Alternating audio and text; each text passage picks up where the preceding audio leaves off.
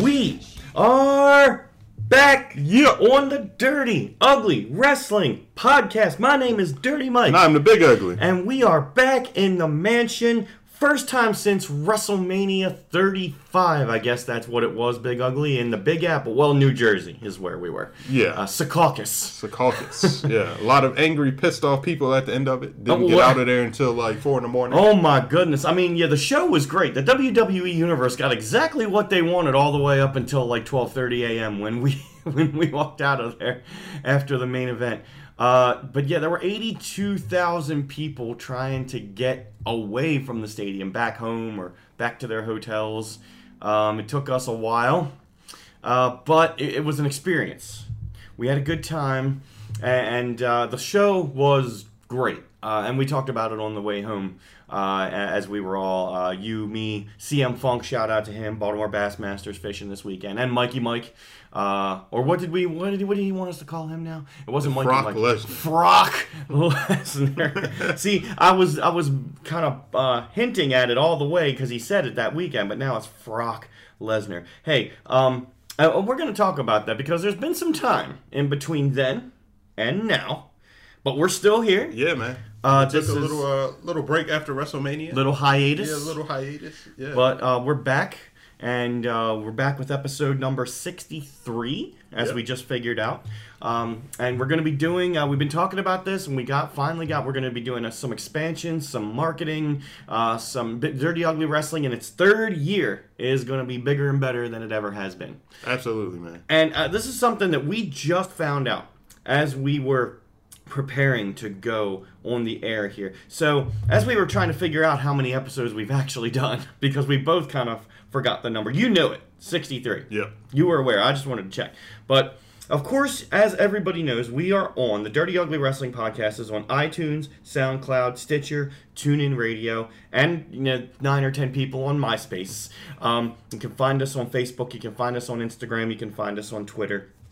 And, of course, CM Funk made all these wonderful flyers that we were not supposed to distribute outside of WrestleMania, but we had distributed them and we found out too late, so we were giving them out to people in line. And I think people actually listened, and they did something about this, because we are now on several other platforms that have shared us. Which is great. So let me just throw some of these out there. If you look in Google, if you just type in Dirty Ugly Wrestling Podcast on Google, you're going to see Player FM. So that is an app that you can download for podcasts. Player FM. Playa, not Playa, Player. Player FM. Also, Castbox, Castbox. FM. So listen free on Castbox. You can listen free on Player FM. You can also listen free on Pod Paradise. That's POD Paradise. And of course we have 1 or 2 episodes that were on YouTube back in the day. So that's just if you Google. Let me hit more results because I'm just interested to see. Let's see. Man, we're all over the place. We're blowing up, man. Man, we are blowing up. I mean, we talked about that so many times that we were blowing up. We are still blowing up. We are everywhere. So over the past 3+ years, you and I talking at our former careers just turned into this. And this has been fun. And this is awesome. Absolutely. So, Big Ugly, tell me, before we get into our list of things that have happened since WrestleMania, and we're going to talk about the upcoming Money in the Bank. We're going to talk about AEW, Double or Nothing. And we're also going to talk about, no spoilers right now, but we're going to talk about Avengers Endgame. But by the way, if you haven't seen that movie yet, I don't know. No spoilers right now.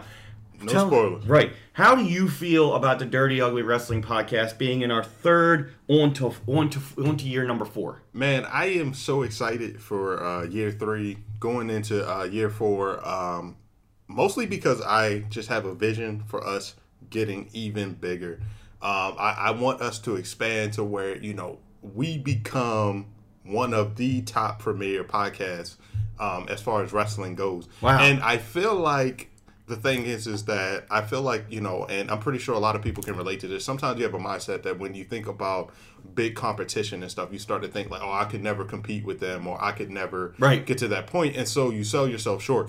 But as I've continued to think and notice how, just people that were just like us but in maybe different industries have pretty much done the same thing. Like they just kept being consistent with what they're doing, and it took them to the top. And it's like, I feel like we put out a quality podcast. I think the people that listen would say the same thing. They like to engage with us. At least I hope so. No negative reviews, please. Hey, any publicity is good publicity. Right, yeah. But we haven't had a lot of negative reviews. But, exactly. So I think that we have the potential to be a top premier podcast, and I want us to be invited to the the Nick's Fish House and all of this stuff to podcast live from. It's got to be Dirty Ugly Wrestling. That is a lofty goal, a lofty vision, and that is something I want to pursue. Because we've done it to where we pushed and then we pulled back, we push, we pull back, and then we do it. And we have a good time doing it. That's what, because we're not right, we're not wrong. We're just fans. That's all. And we're fans of all kinds of different stuff. So, of course it says Dirty Ugly Wrestling Podcast. It could be the Dirty Ugly Entertainment Podcast. You never know. Yeah. The D-U-E. We could get the F out, or the W out, as it were. But I am with you, Big Ugly. We have lofty goals, and we're going to pursue them. There's StarCast out there. There's a lot of places that have rallies behind podcasters. And podcasting is one of the biggest things going on in the past several years, and we're a part of that. Exactly. And that's why I think that it's so possible and that we're capable of getting to that point, because podcast is the medium. I mean, so many people are choosing to tune out of radio and tune into podcasts.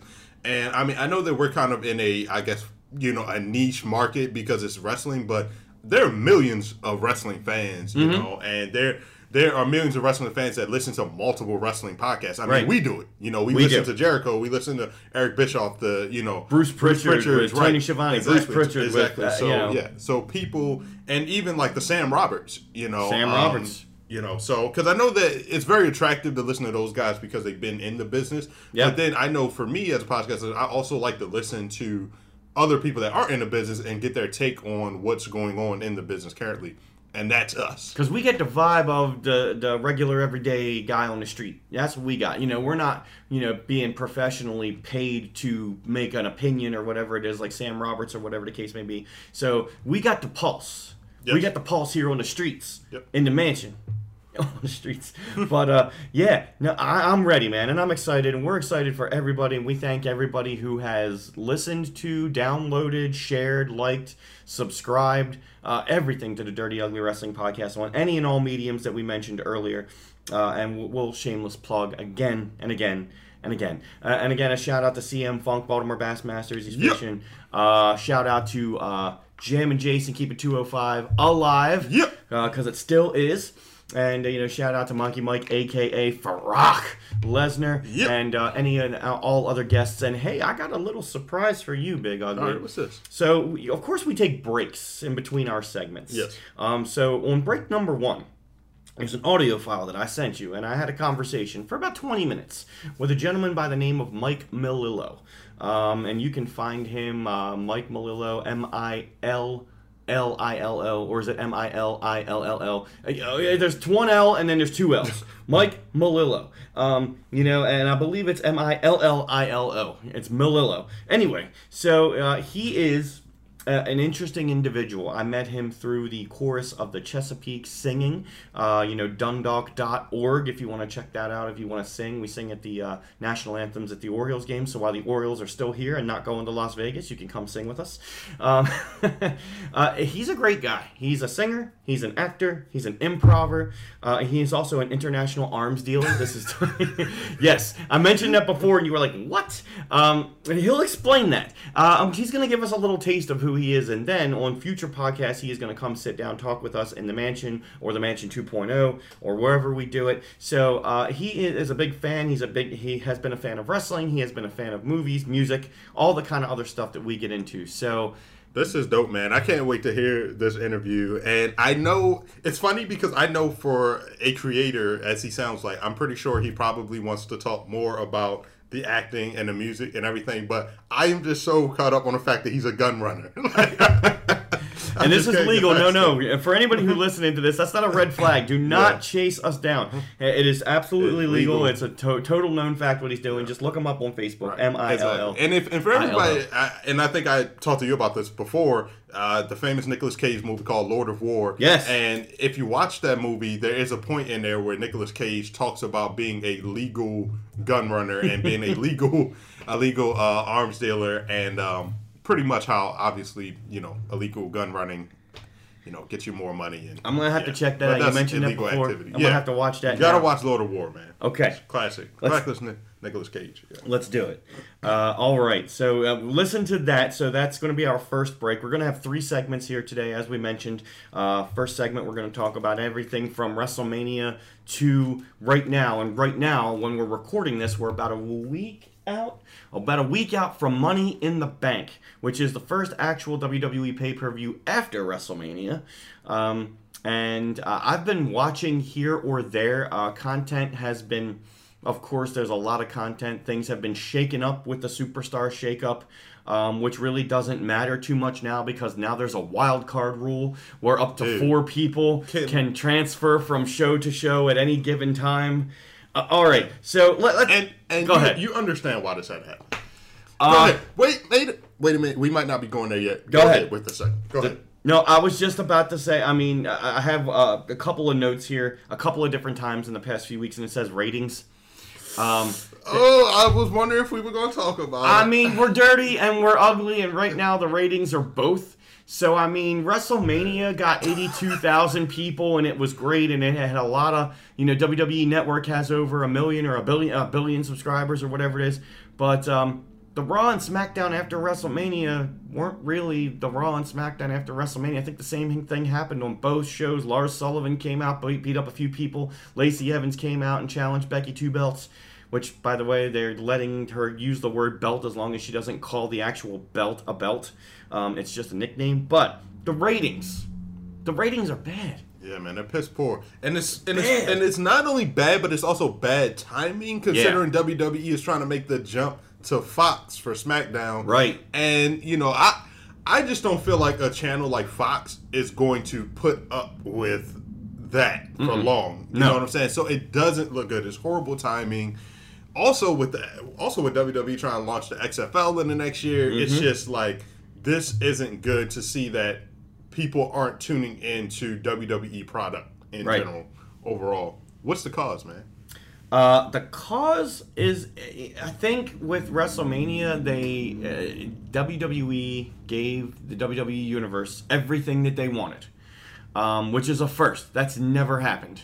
They gave Kofi Kingston, they gave Becky, they gave 8 hours of a pay-per-view. But the thing is, when you reach the pinnacle and you give everybody everything that they want, where do you go from there? Hey, I'm just so hyped right now because me and you are on the same wavelength. When I knew I was coming and we were coming to the mansion, we were going to record this, I was like, man, we got to talk about the ratings. Yeah. And I started thinking to myself, why are the ratings down? And I was like, yo, I felt like it was crazy thing. Too much fan service at WrestleMania. And that's crazy because here's the thing. As a person in that stadium, I got everything I wanted. Me too. But the problem is when you get everything you want, where do you go from there? And that's the biggest issue. And I started thinking, I was like, man, this happens on television shows. If you ever think about a TV show where, maybe there's a couple that you want to get together, guy and a girl, but they just keep dancing around it. They never get together. But it's like, as soon as they finally get together, it's like, dang, well, why am I watching? Yeah, why am I watching this now? It's like you just want it to be happily ever after. But we know that's not WWE. They're not just going to ride off into the sunset. Right. They got to pick up the show on the next night. And the problem is that there was nothing left. I mean, it's like you had a great feud between Daniel Bryan and Kofi Kingston. Boom, that's over with. Right. Daniel Bryan's injured. He can't even come back and compete for a little bit. They did have a rematch this past week on Raw, which was interesting that it was Raw because of this wild card thing. Right. But Daniel Bryan is not on the active traveling roster right now, so that was the way to get him out. But Interestingly enough, on SmackDown, they handed him and Rowan the SmackDown Tag Team Championships. Shane McMahon just handed it to him. Well, they did have to fight the Usos, who came over from Raw to SmackDown to fight for the titles. But Rowan and Daniel Bryan won. Rowan did a lot of the work in that match, but they're kind of writing Daniel Bryan out of main event into something else to where he can kind of fade away for a little while. Get healthy. Yeah. And I mean, because I was going to say, is that a bad move? But then again, he does need to get healthy. Yep. We know his situation. Yeah. But, I mean, it's like, listen, here's the issue. The only solution I can see. By the way, the match between Kofi and Daniel on Raw was better than the one at WrestleMania, because the one at WrestleMania, nobody really thought Kofi was going to win. Yes. I was watching the thing. I was waiting, and the pop that, because it was the Trouble in Paradise 1, 2, 3, the pop was almost a pop of shock. Yeah. And there was more pop for the, the celebration with him and his family. I did not mean to cut you off. I'm just saying that where that came from, nobody expected, like, oh my God, Kofi just won. Yeah. Wow. Yeah. All right. But go on. I'm sorry. No, I was just going to say that I think that the only way to get things back to going, a few things. Number one, you're going to have to take the titles off of Kofi and Becky. Yeah. Which, it's sad to say, but I feel like there has not been a baby face since maybe Daniel Bryan that can carry the title and still keep everything interesting, if you get what I'm saying. Mm-hmm. Like, we all know that it's always funner watching the baby face, try and chase for the title. But I feel like there have been a few baby faces where even when they've had the title, it's still been fun to watch, whether it be The Rock, Steve Austin, Hulk Hogan, John Cena, Daniel Bryan. There's certain people that can do it. I just don't know if Becky and Kofi are there, or is it that they just aren't strong enough heels right now? That's the case too. Because when everybody got everything that they wanted and everybody is over, whether you're heel or anti-hero or face or whatever, there's really nobody to hate. Everybody loved to hate Roman Reigns, and then he got leukemia, then he beat it, so you can't really hate Roman Reigns right now. Everybody loved to hate John Cena, but John Cena is only a part-time player, as it were now, and all he does is come out and give you exactly what you want. He comes out as the doctor of thugonomics and gives you, dirty rap. So there's really, and Lars Sullivan, nobody likes him, hates him, nothing. He just comes out and destroys people. I'm just not impressed. I feel like when you're in an era in which you're watching Braun Strowman and Brock Lesnar wreak havoc on the division, Lars Sullivan doesn't make that much of a difference for me. Right. It's not like it's like, oh, I haven't seen a big guy do this in a long time. It's like, you got freaking Braun Strowman every week. You know, it's like, okay, he comes through and demolishes people. You know what I'm saying? And when you see that, when you see Brock Lesnar and he only comes in part-time, and then he comes in and he doesn't really deliver, and they put the title on him for 2 years, and then when Braun Strowman comes in and they push him and then they pull him back, pull him back, whether it's his fault, whoever's fault. You don't want to give your belief into a big guy. You want to see... let me tell you the most interesting thing. I know we're going off on tangents. I got a whole list here. Perfect. This is what we do. The most interesting thing I've seen on WWE television happened with the Usos and the Revival. Do you know what I'm talking about before I even start talking about it? The back shaping? That's part of it. I'm sorry. Yes, that's part of it. But they went forward with that. And the Revival were in the ring. They were ready to fight somebody. Don't even know who. Usos came out on the stage, and then they said that they put like icy hot in the clothing of the Revival, and they said it's supposed to activate when you start sweating, and you start sweating under the lights, and you get in the ring, and it should be right about now. And then both of the Revivals started flailing around and selling it with their face and rolling around on the ground. No, never a punch was thrown, never a bell was rung, but they were selling it, and the Usos were up at the ramp saying, yeah, Us, you burning, you itching, whatever. And then they came up, and then the Usos both had a bottle of water, and they were both burning and itching and everything like that, so they both opened their trunks, and then they poured a bottle of water, and they're, oh man, no, that was for you to drink. Water makes it worse. And then they were like, and they're screaming and ran backstage. I'm like, you know what? That has nothing to do with wrestling, but that was the most entertaining thing that I've seen. And it's about, that caught my attention. I did not turn the channel. I actually went back and watched it again. But most of the matches, which is funny because all the reports on there are pretty much saying that those type of angles with the revivals like burying them. But you actually found it entertaining. Which I found it entertaining too. But yeah, it's burying them because as far as what they were in NXT, which was reviving that old school tag team, and very serious, right? Very serious, very competitive, and fantastic stuff. Yeah. But this might get them over. This might get them over, and that in NXT has a place in NXT because when you watch an NXT show, you get bell to bell. That's much different type of matches. Lots of false finishes, lots of longer matches. But on the main roster, when you have all this time, you need to develop storylines and characters a little bit more, a little bit stronger. Right now, they're not doing that. They, like I said, they gave everybody everything that they wanted at WrestleMania. So now where do you go? And when we talk about the Money in the Bank card, we're going to see exactly where I believe they should go. As a fan, when I've watched wrestling, Raw, SmackDown, I fast forwarded through a lot. You're not really engaged. Not really engaged. And you know what? Here's the crazy thing. You know what I think is missing? Ronda Rousey. Wow.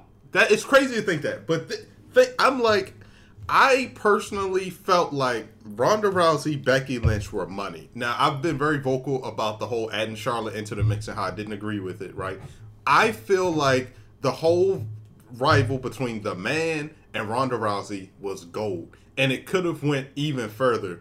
But of course, Ronda Rousey has left, for the time being. Right. And so we really didn't.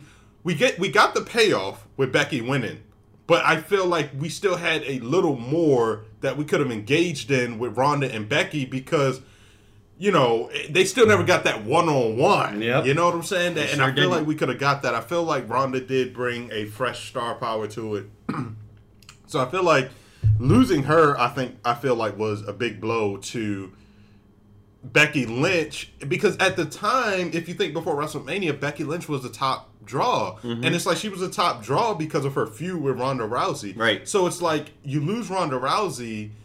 Becky Lynch, I don't feel like has lost her steam because, she's still getting huge pops when she comes out. But now she's feuding with somebody that's like brand new into the main roster and Lacey Evans, who I feel like as a heel hasn't fully connected. I think she's doing a great job. Mm-hmm. I just feel like she hadn't fully connected in the way Ronda Rousey had connected with the crowd. That's very true. And she's also feuding with Charlotte, which we've seen over the past several years. That's just old news, right? So, I feel like the absence of top feuds, star power is hurting WWE right now. Yep. Seth Rollins as a champion. Seth is better off as a heel. Yep. I love Seth. He just works better as a heel. It is what it is. It's like Randy Orton. They've got me. I think that they did this wildcard thing, hoping that they can help cross some of these superstars into different programs and keep everything on top. But it's just not working, bro. Mm-mm. It's just not working. There's really no stability, and there's no. Lee Ryder just got fired. This is true. And AEW is going to be nipping at their heels. I know they keep saying, it's not going to be any competition. It's not going to be. But let it be competition. Let it be something that gets a fire under you because, it gives you more presence to do something to make a mark, on Monday and Tuesday nights. Don't let them go over to AEW and stay there. Give them a reason to stay on Monday and Tuesday nights. I know AEW actually just got a deal for Tuesday nights because SmackDown, when they move to Fox, they're going to move back to Thursday, I think. And then Tuesday night's going to be AEW. AEW Tuesday Night Dynamite, which is pretty interesting. TNT, WWE had that a long time ago. Tuesday Night Titans or whatever it was. But let that draw fire under some people because that's what happened in the Attitude Era when the Monday Night Wars with WCW. I wanted to watch. I wanted to see. You never knew what was going to happen on the next segment. Let's get back to something like that. They need it. I would say talent. Yeah. They got the exposure. Do it. Yeah, I would say WWE right now is looking like the WWE of 1995. Oh my God, I was going to say mid-90s. Yeah, you are right there. That they're just stale. They don't have any competition. They're just resting on their laurels and trying to move forward. I'm not trying to say that WWE. I can see that they're visibly trying. Of course, you know what I'm saying. That's why you got this wild card thing. They want the ratings to go up. It's not that they're just they don't care. I just think that something about their formula right now, something about the superstars, the angles, it's just not working. After this WrestleMania, because my thing is typically I expect, to me, as a wrestling fan, typically I feel like when you get into like the summer before SummerSlam, things tend to get a little slow, but usually not this fast after WrestleMania. Usually things are still pretty high, but right now, no. I mean, we're still talking about it. We're still here talking about it. And we're going to be talking about it again when we come back on episode 64. But here's what I think. In about a week when Money in the Bank happens, let me go down the card real quick. We're not going to break it down one by one. We'll do that after Money in the Bank. But let's just see what we've got here. Tony Nese defending the Cruiserweight Championship against Daivari. That's from 205 Live. You got Samoa Joe defending the United States Championship against Rey Mysterio, who has his son Dominic at his side all the time, every time. Let's have Dominic turn heel, and let's just have him second Samoa Joe, and that's fine. Let's have something fun happen there. We've got Kofi Kingston defending the WWE Championship, which he has done 3 or 4 times since WrestleMania on television, which has taken kind of away from the championship a little. He's a fighting champion, but he's defending the title all the time. Too much. Too much. Against Kevin Owens, Kevin Owens needs to win. He needs to win the title. He's a heel. He's a good heel. He was actually trying to play with the New Day for a while as a face, and then he turned heel again against the New Day and against Kofi. So let him win the title. There's a program there, and there's also a way to get more heat on a big heel. Kevin Owens can do it. Okay, Miz and Shane McMahon in a steel cage. Kind of done with this. The Miz is a better heel, in my opinion, even though Shane's a good heel. The Miz is a better heel. Absolutely. We got a steel cage match. We had a Falls Count Anywhere match with a superplex off the stage at WrestleMania. But hopefully that warrants the beginning of a couple of new feuds. So I hope to see that. Now, first Becky Lynch match. Becky Lynch defending the SmackDown Women's Championship against Charlotte Flair. That's a bathroom match for me because we've seen it 100 times. It's probably got the potential to be a good match, but... and I want to hear your opinions on all this, too. I'm just going down the card. Roman Reigns, who is now on SmackDown, but sometimes on Raw, versus Elias, who got rid of the only thing that was working for him, which was the guitar playing and getting the heat from telling all the fans that he loves them, that he hates them. Wait. I must have missed something here. Yeah. Elias isn't playing the guitar anymore? No. I watch on Hulu, so I think... You missed that part, right? Yeah, you only see half of it. Yeah. No, since then, Elias has gotten himself... wrapped up with people on both shows like Baron Corbin and Shane McMahon, but he's not getting introduced in the dark playing the guitar, giving his, I'm singing this and this is the town that I hate and whatever. No, he's just been coming out attacking physically with the guitar, but he hasn't played or sang in a while. So that's the only thing that was really getting him over. Yeah, and I feel like the WWE needs that more than ever right now. They do. And Roman Reigns versus Elias, I'll tell you what, I love Drew McIntyre, and I was really excited about the possibility of that match, but when it became 11:30 and that match hadn't happened yet at WrestleMania, I'll tell you what, I went to the bathroom during the match, and when I came back and watched it on the WWE Network, yeah, you realize you didn't really miss anything. Didn't really miss anything. And I think that the problem with that match also was that I think that they needed to put Reigns in another type of feud that made Drew look like more of a threat, because I think that everybody just assumed Reigns comes back from beating cancer. This is his first match. He's gonna win. He's gonna win. You can't. It was a no-brainer, right? And I feel like it was a wasted potential of like two, big guys coming together that we could have. On another in another circumstance, like later on this year, if this had happened for the first time, we might have been looking forward to maybe Drew getting over on Reigns. But yeah, to me, it just wasn't a good time. They should put Reigns against somebody else. Yeah, just welcome him back. It would have been nice. Maybe even give Dean Ambrose one more match and have him fight Roman Reigns at WrestleMania. Keep going. Do not let me forget Ambrose. Yeah, Keep going. We're going to talk about Jon Moxley. Yeah. We're going to talk about Jon Moxley. Yeah, you know where I'm going. Okay. Yep, we're going to talk about that. Yeah. Let's see. They have a Money in the Bank ladder match for the Women's Championship match contract. This is a interesting bunch of people, actually. Something different, but something the same. Natty, Dana Brooke, Naomi, Alexa Bliss, Bayley, Mandy Rose, because we got to talk about Sasha too because she's on the outs. Mandy Rose, Ember Moon, and Carmella. That's actually not a bad mix of women. Got some some people that have been there before. You got some people that have come up and trying to make a mark that haven't ever been in the Money in the Bank ladder match or a main event storyline before.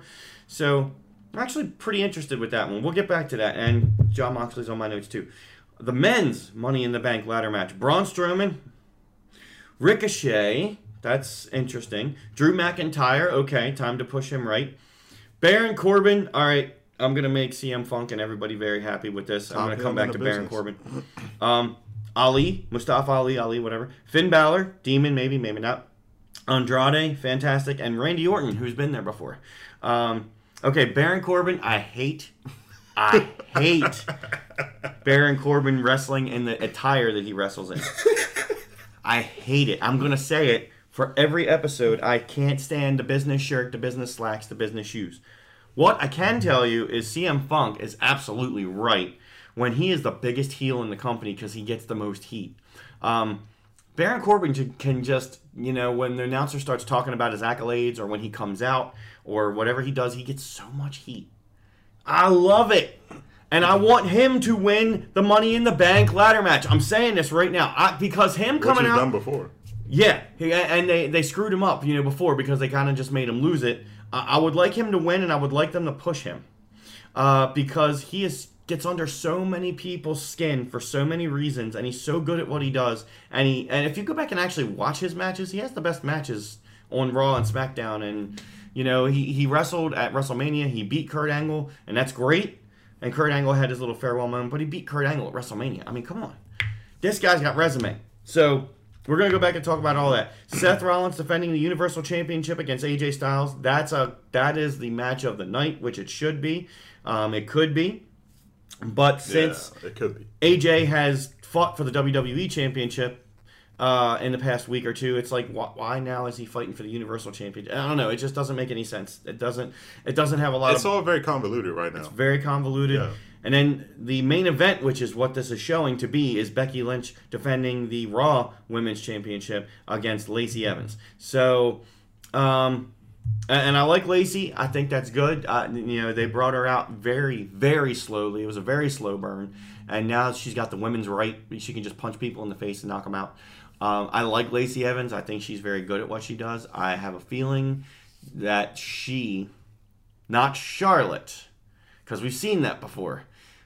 Lacey Evans needs to take the Raw Women's belt off of Becky Lynch, and then... You don't think it's too soon? Oh, no. I think that's something to shake it up and let Lacey run it as a heel. I think Becky can keep the SmackDown Women's Championship, but let Lacey win the Raw Women's Championship or run with it, because nobody's going to be expecting it. She's got to lose one of them, right? Yeah, Because there's no way that she has two matches in one night and keeps both of her belts. Right. Becky 2 belts is a great gimmick, but no, she's got to lose one of them. And that's the one I think she should lose. I mean, there's no problem losing the SmackDown Women's Championship to Charlotte, because Charlotte, of course, can run with it. No problem whatsoever, but do something different. All right, I've gone over the whole card. We kind of went off on a tangent. Tell me your thoughts of things leading into that card, parts of that card, women's Money in the Bank, men's Money in the Bank. What do you got? What's on top of your head? So, I definitely agree with you about the Baron thing. Top heel in business, and they should work it, man. And I mean, was he on Raw officially, or is he SmackDown? I'm so lost with this whole shakeup. I am too. I really am. I don't know who's where. Yeah, and then they put this wild card thing in. It's really just confusing me. So, let's see. It looks like he is still on Monday Night Raw. Yeah, they should be running him as heel against Rollins if he wins Money in the Bank. Absolutely, without a doubt. I think, man, there was one of the matches that you commented on that I forgot what it was that I was going to say. U.S. title, Money in the Bank men, Money in the Bank women. Might have been, you know what it was? I think it was about the women. Okay. And you talked about Sasha Banks. I did. So she's not in the match, but she's got heat. Yeah, so let's talk about some of the drama with Sasha Banks. And I feel like the drama is starting to pick up with a lot of different wrestlers, right? So you got Sasha, who allegedly, I don't know for sure, allegedly threw a fit about having to drop the titles to the Iconics at WrestleMania. Which I loved, by the way. And the Iconics are still fans of the Iconics. Huge fans. Yeah. They're not getting as much heat as they could be getting right now, but they're so entertaining and so funny because they're so bad at it. Yeah. But they're meant to be bad at it. Right. I love it. Go ahead. So I was just personally confused by Sasha Banks. I'm like, this is wrestling. Like, I don't understand how long you expected to keep the titles. Like, you guys won. You're the first ever women's tag team to win the titles. Yeah. You had it for like a while, and I mean, it's WrestleMania. A lot of titles change hands at WrestleMania. A lot of them did. Right. So, she's unhappy. Okay. Then I heard about Lio Rush. He also has a lot of heat. He's not even on this European tour right now because they're thinking about sending him back to NXT allegedly because of all of the heat he has. And apparently he turned down a huge contract for like $300K a year because he wanted to double it. Mm-hmm. Bro, listen. I'm not in the business, okay? But I'm like, my man, you just been a manager. And they offering you $300 a year? I know we talking money, and like, of course, I can't verify all this. I'm just going off of what I read. Mm-hmm. But if this stuff is true, bro, you trying to get $600K and you just managing Bobby Lashley? Like, come on, bro. You on the main roster, but you on the third hour as a manager. As a manager, bro. Like, come on, you are 2 segments away from 205 Live. Like, that's all you are. Like, I'm confused. It's funny because it's like I feel like I'm contradicting myself because earlier I was just talking about how like you can look at yourself and think bigger and go here, and it's like I get that he probably looks at himself and he said that he believes he can be a big superstar babyface, which is true. It's potentially right. But it's just like, bro, where you are now, it's like, come on, dog. Like, you got to play your role, bro. Mm-hmm. So, drama going on with Lio. It's like, and he already been walking on thin ice since that time he, like, made fun of Emma after she got let go. Right. And, he almost got fired then. You know what I'm saying? And now it's like, you screwing yourself up, bro. I'm only going hard on him because I think he a Maryland guy, ain't he? Yes, he is. Exactly. So, I'm like, bro, you representing for Maryland, bro. Come on, man. Baltimore. So, all right. Next. The Revival. We talked about the Revival, right? We did. Yo, it's just so much drama. It's like, all right. So then the Revival also turned down huge contracts. Mm-hmm. These guys is getting offered like, I think they was trying to offer them like 5-something a year? $500K a year? Bro, I am confused, man. I don't know if it's about the money with these guys because what they're offering them to do is they're offering them to be placeholders. They're trying to keep them here so they don't go to AEW or go back to independence or go anywhere else. But what they want them to do is they want them to show up, on the shows. They work the house show loops, work the overseas tours. But when they show up on Raw and SmackDown and try to get pushes of pay-per-views, there's no guarantees of anything. It's not like we got this for you and we're gonna push you. They just want you. They want you to sign on. They want you to stay here for sure, for real. That's what this is. But maybe it's the creative part of them that's saying, we know we can do more, so why do we want to be placeholders when we can be doing a lot more, either somewhere else or somehow else. So maybe that's why they turned down the contract. I don't know. I'm not them. But maybe it's not about the money for them. For me, I'll be like, all right, I get to be at the show, on the rosters. I get to be working. I get to be traveling. I get to be paid a lot of money for doing exactly what I love to be doing. Whether it's, eventually the work and the content, that's all going to come. That happens in waves. It doesn't happen all the time, doesn't happen every time. But give me the money. Give me the insurance. No insurance. Let me pay for my own insurance, but give me the money.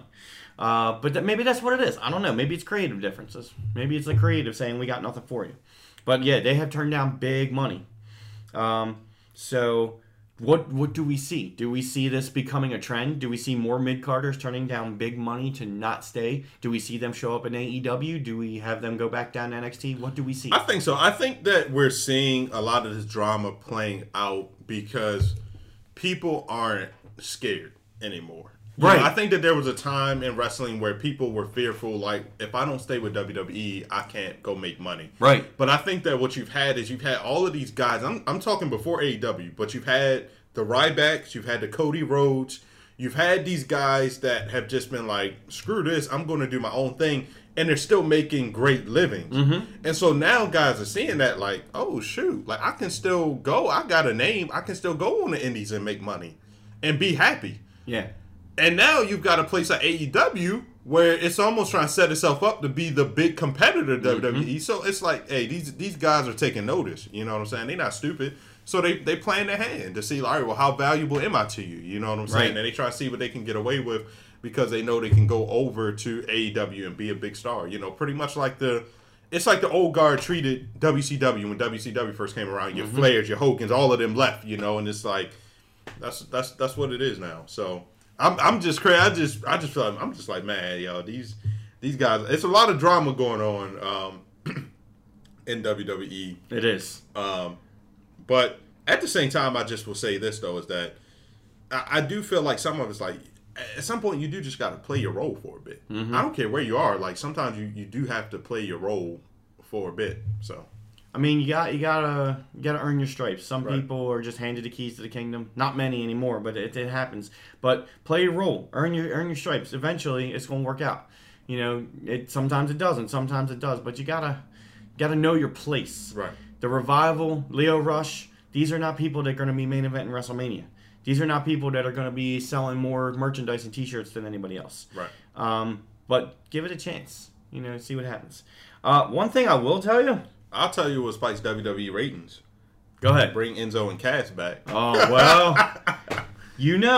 I think they with, what are they, with Ring of Honor now, I believe it is? Are they or are they not? Because I'm confused. I don't know. During that WrestleMania weekend. They came out. Right. And did that whole attack. And I thought whole shoot thing, yeah. Yeah, I thought it was like a work, but they played it almost like a shoot, like the old Outsiders gig.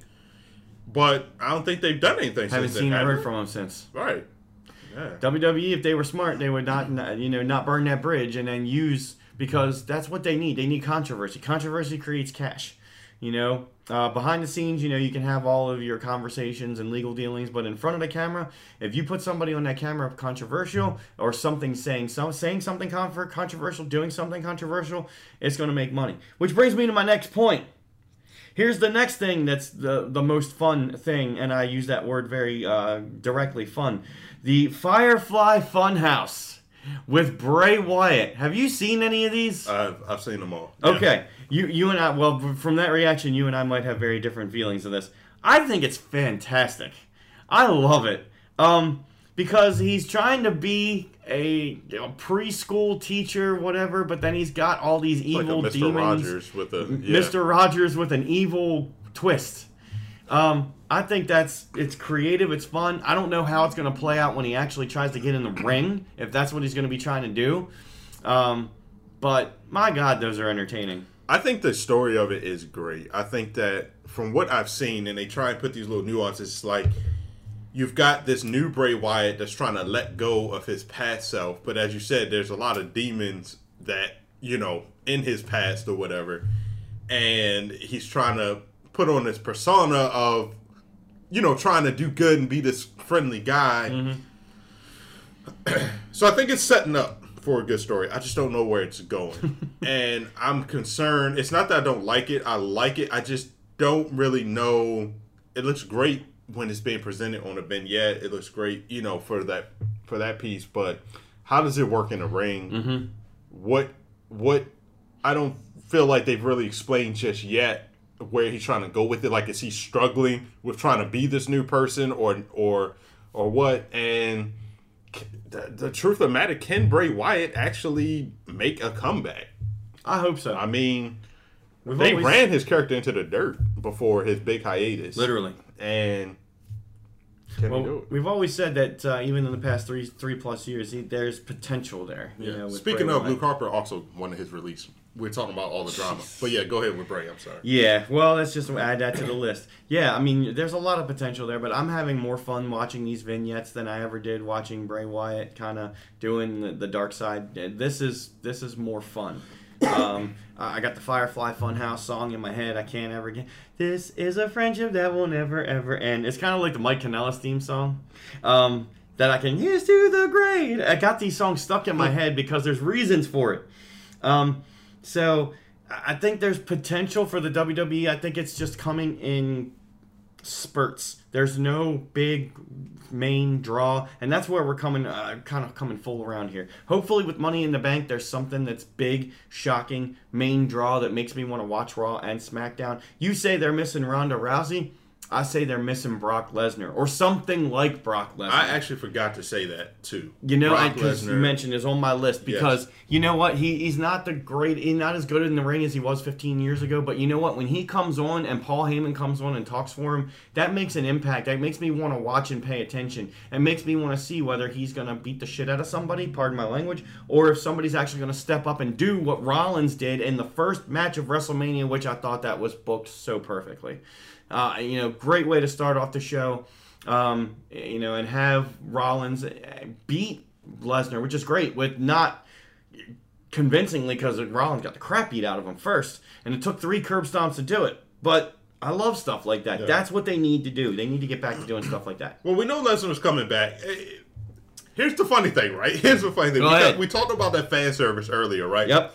So they gave us more fan service because everybody kept saying, I'm tired of Brock Lesnar. I don't want to see Brock Lesnar. So Brock Lesnar has been gone. But now now we're sitting here saying, missing something. I wonder when Lesnar's coming back. You know, it's like that.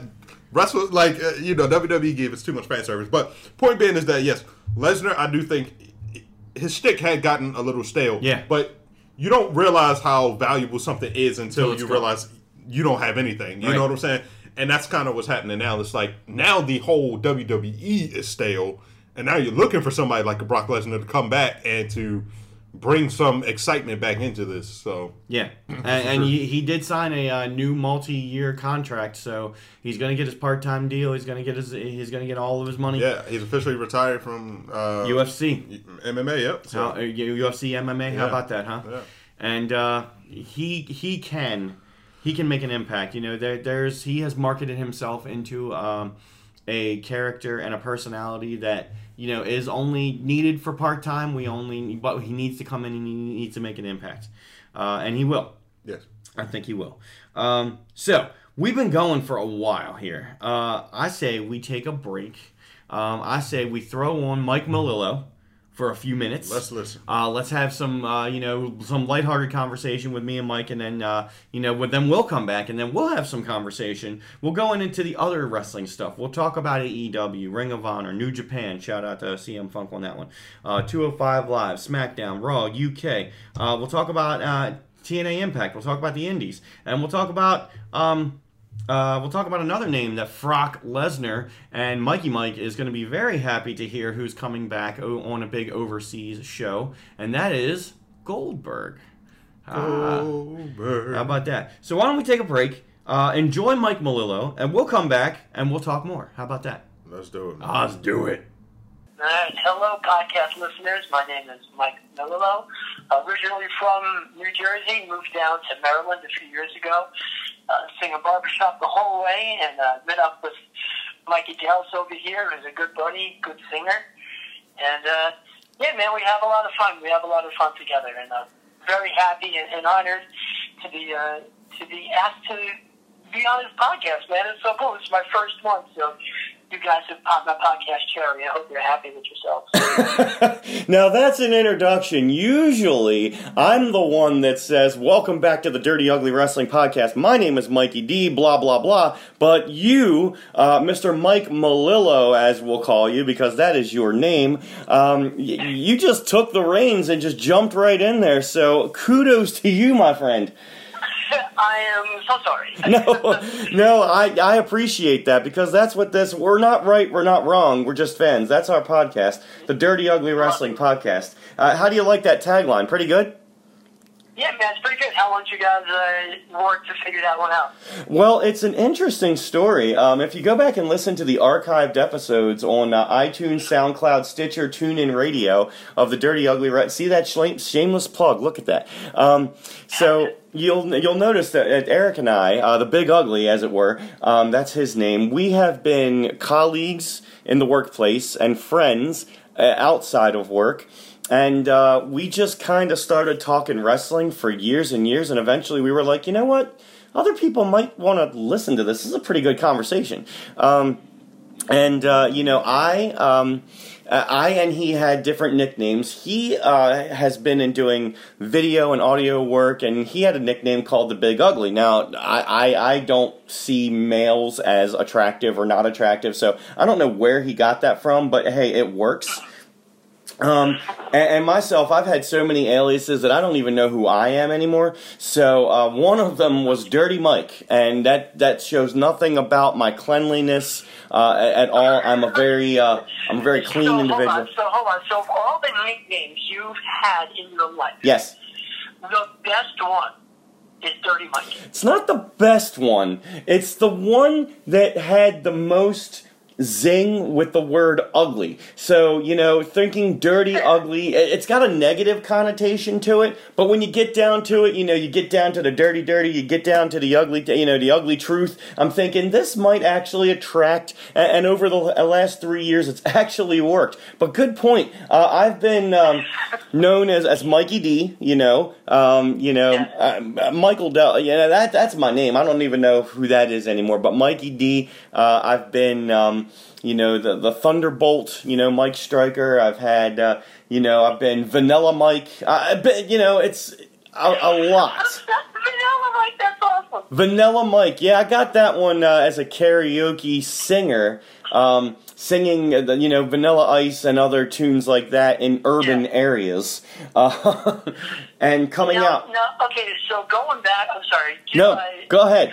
Revisiting Mikey D. Yeah. I kind of like that one, because if you were a pro wrestler and that's your name, you could come out with like a Big Mac outfit.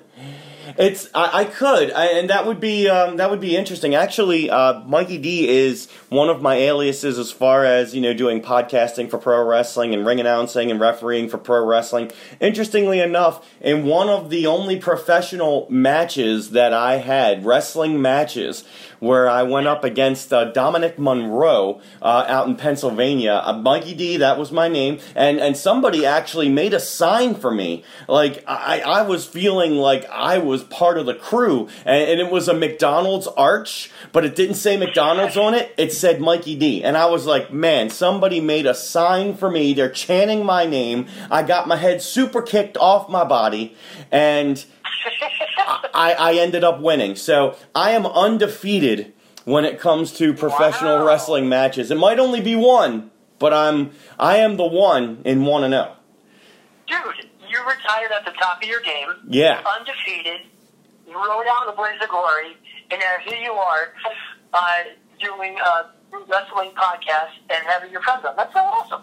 That is so cool. I'm very. We're learning more about each other on this conversation that is to wet the whistle, as it were. Because what we'd like to do, Mikey, was that we'd like to have you back as a full guest on our show. Come over to the mansion, sit down with us, and we'll talk everything from beginning to end. But this is just an appetizer. I love it. So, and as we're an appetizer, tell us a little bit. We talked about, knowing each other through barber shopping because we both singing. It's not about going and getting haircuts. It's about singing and fellowship and harmony, and it's about all kinds of different things. So tell us a little bit, just a little bit, don't give it all away, about who you are and how you got to be who you are today and what we can expect when we talk to you on the full. Alright, so it all started when my mom and dad were horny. And they decided to make me. That's dirty and that's ugly. That is fine for this podcast. Continue. Bumpin' Uglies. That's our next podcast. Is going to be Bumpin' Uglies. Bumpin' Uglies. That's going to be the name of it. We name all of our podcasts. That's it. It's called Bumpin' Uglies. Now, we're not actually going to do that because I like you, but not like that. But go on. Right. Well, so I grew up, born and raised in New Jersey, and I started working there at Fort Monmouth in Eatontown for the Army. And when that Army base closed, they bracked everybody, relocated the Army base down to Aberdeen Proving Grounds in Maryland. And by virtue of there, I got another job down in Washington, D.C., which is where I live now. And that's what I do. Right now, I'm an international arms dealer by trade. And anybody who's listening to this, this man is an entertainer. So, entertaining. Continue, please.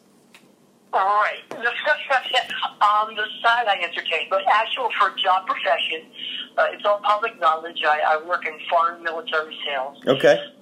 And I guess the layman's explanation, the easiest way to explain it is that I am an international arms dealer. And I've always had a penchant, switching gears, I've always had a penchant for theater and entertaining. When I moved down here to Maryland, I really got into comedy improv, short-form comedy improv, and it's really helped harness and hone my theatrical entertaining chops. So that's awesome. I love laughing. I love to laugh and have a good time and be inappropriate as often as possible. You know? Well, that's what we are. I mean, you go back and listen to some of those archived episodes. A lot of it is very inappropriate. But we like to enjoy ourselves and have a good time, and that's why we're here. And where we are here, again, this is just a little appetizer, but we do the barber shopping. We meet in the chorus of the Chesapeake. That's where we are. It's a lot of great gentlemen. I would use that term a little bit loosely, but you know, they say please feel free to drop in at any time, visit us anytime, come on in, sing a song, join us at www.dundalk.org, or you can call 443-98-SONG-1. That's interesting phone number, 443-987-6641, 443-98-SONG-1. I don't know if that's just a coincidence or if they created that like that. I'm not sure. I'm gonna hope that was on purpose. Yeah, I would hope so, or, you know, if it is a coincidence, it is the biggest coincidence in the world. Right. You know, but it works, and that's, you know, and Dundalk, Maryland, you know, that's where we kind of, yeah, and there's a lot, you can go anywhere to basically sing, there's chapters everywhere, but that one's, you know, we've been to the International Championship before, we've done competitions where we placed very high, but, you know, we just go out and sing out sometimes, and we go out to the ball game. We sing, you know, at the Oriole Park at Camden Yards. We sing all over the place. And we have a good time, don't we, Mikey? We definitely do. And we sang the national anthem every year since I've been here. So since 2011, we sang the national anthem every year in that August or September time down at Camden Yards. And that's a cool rush, man. I love doing it every year. Me too. I was been you know, watching my dad do this and listening to my dad do this for quite a long time, Larry, because he's in there, he's bringing up the bass, you know, just like I am too. But that's how he finally convinced me. He was like, "Yeah, we just come to the rehearsals during the summer, and we'll be able to sing at the baseball game." And I was like, "Okay, well, I'm looking forward to singing the baseball game. Give me a couple of months to get my stuff together." And then, you know what? 5 days later, I was on the stage singing with you guys at the Heritage Fair. So. Wait, was that the year that Vince Neil was there from Motley Crue? If that was 2017, then yes, that very well could have been, because that was my first year with you guys, with us, and that was a lot of fun. I mean, again, we'll get into more of that when we have you on as the full guest. But yeah, the chorus of the Chesapeake. Now, this is the. I'm going to say one more thing, because probably when this podcast comes out, you and I will just have gone through our most recent spring show called Here's to the Champions. You know, and that is we're going to feature, you know, groups, quartets like After Hours and the 2018 quarterfinalist Forecast. And After Hours, they're the champs. I mean, I think they were the international champions of 2018. Yep, international champs of 2018, the highest scoring quartet ever. That's incredible. Ever. And if anybody... They're pretty sweet, man. Yeah, and if and we might get into this, scoring for barbershop singing, you might think, it's not just getting your hair cut and you're getting a shave and a haircut, 2 bits. No way. It's hardcore. That's the best way I can put it. Yeah, it's definitely difficult, and it's kind of an enigma, too, when you go to the scoring, and you go to the A&R, I guess that stands for after review sessions. Yeah. Where the coaches come, they visit the chorus or the cassette, and they critique you, and they say, well, this is what you did, and this is what you could do, and maybe don't suck so much next year, and have fun. Right. It's all about having fun, and I know there's... You know, there's people that are perfectionists, and yeah, we do have a great musical director, Kevin King, and we definitely want to do it right. But ultimately, in this brochure that Course of the Chesapeake recently put out. I think it's a really good brochure. A lot of different things, what is barber shopping, talking about the Course of the Chesapeake, the vision and the mission, but it also says we are not professionals. I like that because we are not. We all come from different walks of life, but we all come together and we create harmony. And sometimes we're flat, sometimes we're sharp, sometimes we're off. That's okay. Well, I mean, I agreed. We are the best, but we do always stay in key. We always maintain that pitch. This is true. Really that's hard too. I think it'd be really cool. If one year we got back to 100+ guys on stage and just blew everybody's ass out of the water international. That's a good way to do it. And you know what? We're on our way, and we're going to take our first steps. We'll have just performed Here's to the Champions on Saturday, May 11th at the Karashar Auditorium at Goucher College, and then on June the 1st, we're going to be doing the first leg of our competition so that we can qualify to get to the next leg of the competition. And then you and I, have come up with some moves for some people. That's right. We're going to get some of these guys. Get some of these guys moving and shaking. These guys' arthritis is going to be yelling at them after we're done. That's right. Or they could be like, holy shit, this is better than yoga. Why haven't we been doing this for years? Right, exactly. Now, we're going to bring it home here, as it were. We're going to take it home. That's a wrestling term. But a couple of quick-fire questions. Just start with yes or no. Did you see the Avengers Endgame movie? Yes. Okay. Holy shit. Oh, okay. Holy shit. Is that a holy shit into the positive right there? You enjoyed it? Yes. Okay. We're going to be talking about that on this podcast. This particular podcast that we're going to put this in. So no spoilers necessarily, because if you haven't seen this movie yet, I think it's already blown out box office records. If you haven't seen it yet, what's wrong with you? You could download it illegally by now and just watch it. That is not a public service announcement. We're not going to tell you where or how to do that, but hey.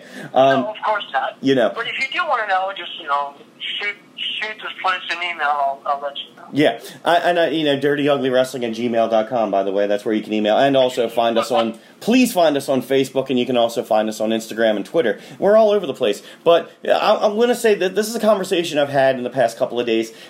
It seems like I'd say 99% of the world that I'm aware of on social media and everywhere else, we're very good about keeping the spoilers hidden. To make sure, because there was a lot of ways that this movie was sold out for days and weeks and you couldn't get to see it. But I didn't actually find out what happened to the movie until I actually saw the movie. And it was a week late, so I didn't see it right when it came out. But did you find that the spoilers were very well protected, Mikey? Oh, 100%. It reflects my faith in humanity just a little bit, that we care more about spoilers than maybe some other things that are going on. So, good job, everybody, for not ruining it. That's very good. And since this is the Dirty Ugly Wrestling podcast, let's see. As far as professional wrestling, when I say professional wrestling to you, just think of the first things that come to your mind, Mikey. Tights. Okay, tights. Elbow pads. Okay, I gotcha. There are some out there that don't wear tights, actually. The South Park episode where the kids wanted to join the wrestling team thinking it was professional wrestling, and it was like Greco-Roman, and the coach was like, that's not wrestling. That's the thing that pops in my head. That's great, and I love that South Park episode. Find it if you have ComedyCentral.com or Comedy Central, wherever. Find that South Park episode, because it is fun. And, and professional wrestling is such a sports entertainment, piece of the culture that you can kind of find it, anywhere that you go, involved in anything, which is great. And, I think of Hulk Hogan, way back in the day. That's where I started. Sure. And the Ultimate Warrior. Right? What's that? He's quintessential in the wrestling world, right? Yeah, absolutely. He is, when you think about, Hulk Hogan, Hulk Hogan is, he's a wrestler, you don't really associate him with, you can associate him with reality television, in the later years, and you can associate him with, some very classic movies like Suburban Commando, Mr. Nanny, and No Holds Barred. But yeah, and we're gonna. I don't know how he didn't get an Emmy for Mr. Nanny. He should have. He should have gotten awards. Oscar. Oscar. Well, yeah. I mean, they probably did play it on television in segments to try to get it out there. But yeah, No Holds Barred. That's a movie that you should see. WWF Studios produced that way back in 1988, 89. That was one of the first. So that's a fantastic movie, in my opinion. It's a cult classic. Wait, didn't the Hulk Hogan fight Lou Ferrigno as the Hulk in a movie? That sounds really cool. That's something I should have known about or watched already. I could be making this up 100%. You could be? For whatever reason, I think either Hulk Hogan and Hulk fought, or Hulk Hogan lived in a car like the Hulk and kind of spun it around upside down. I don't know. Well, get it prepared.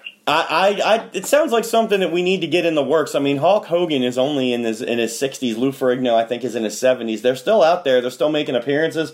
Why not? Yeah. Get them in front of the screen. They got 130 years of experience between them. I'd buy it. I'd go out and see it. So I'm ready. No spoilers. Right, no spoilers because it's not real. It maybe not. I don't know. But hey.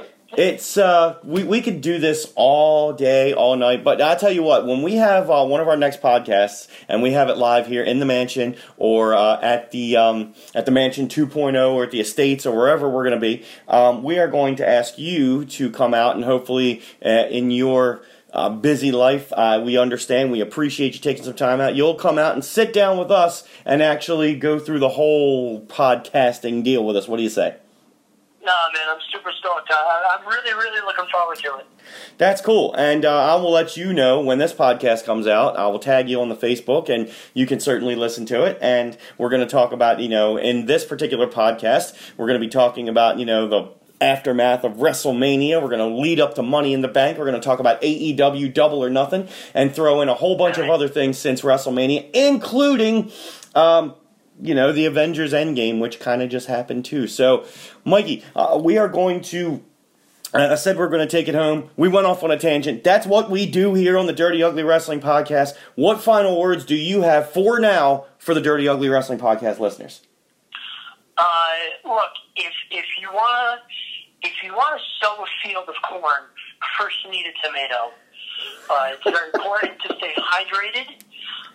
Don't go outside without sunscreen. It's very important, especially in tights. You want to get, all your thighs, all your abdominals, your boobs, and whatever you need. And, have fun, live life, laugh a lot. That's great. Great advice. And don't hang up the phone, Mikey. I'm going to touch base with you after I hit the pause button here. But hey, we are going to be right back with more of the Dirty Ugly Wrestling Podcast right after this. And what I mean by this is a musical interlude. Thank you. Ooh, maybe it's just something that you can only see in the night. Welcome back to the Dirty Ugly Wrestling Podcast. Once again. I knew it's coming in the beginning, that's why I didn't react to it the first time, but it's going to come every segment now.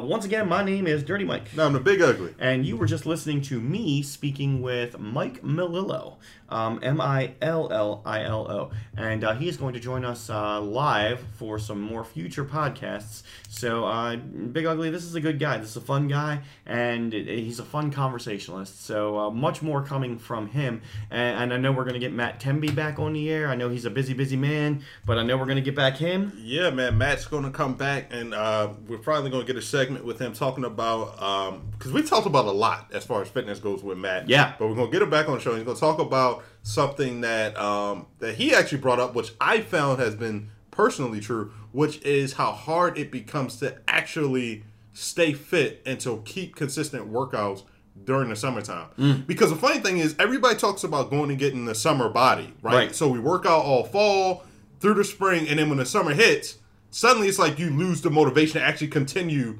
working out, and people just they want to do other stuff instead of like working out. So we're going Plus, to we talk got to the him cheat about that. season in there, which is we talked about before, like December, the holidays, Thanksgiving, Christmas. But yeah, everybody trying to get this summer body. But yeah, trying to keep it. I'm excited to talk about Matt. So keep in touch with him, hook him up because we're going to talk to him. And we're also going to be. I've heard from a couple of other people, some of our past guests. The one who puts the Z in Cruz, the Maryland Dream, the one and only Apollo Cruz, sends his love. Actually turned heel very recently in EWA Pro Wrestling, and they're going to be doing some kind of a spin-off called Endgame. They're going to be having a show pretty soon where Apollo Cruz is actually going to fight one of our other guests for the EWA Heavyweight Championship, Jesse O'Ryan. And there's a lot of guys on that show that are doing good things, so shout out to EWA is part of our first 63 podcasts. We had a lot of stuff going on with EWA.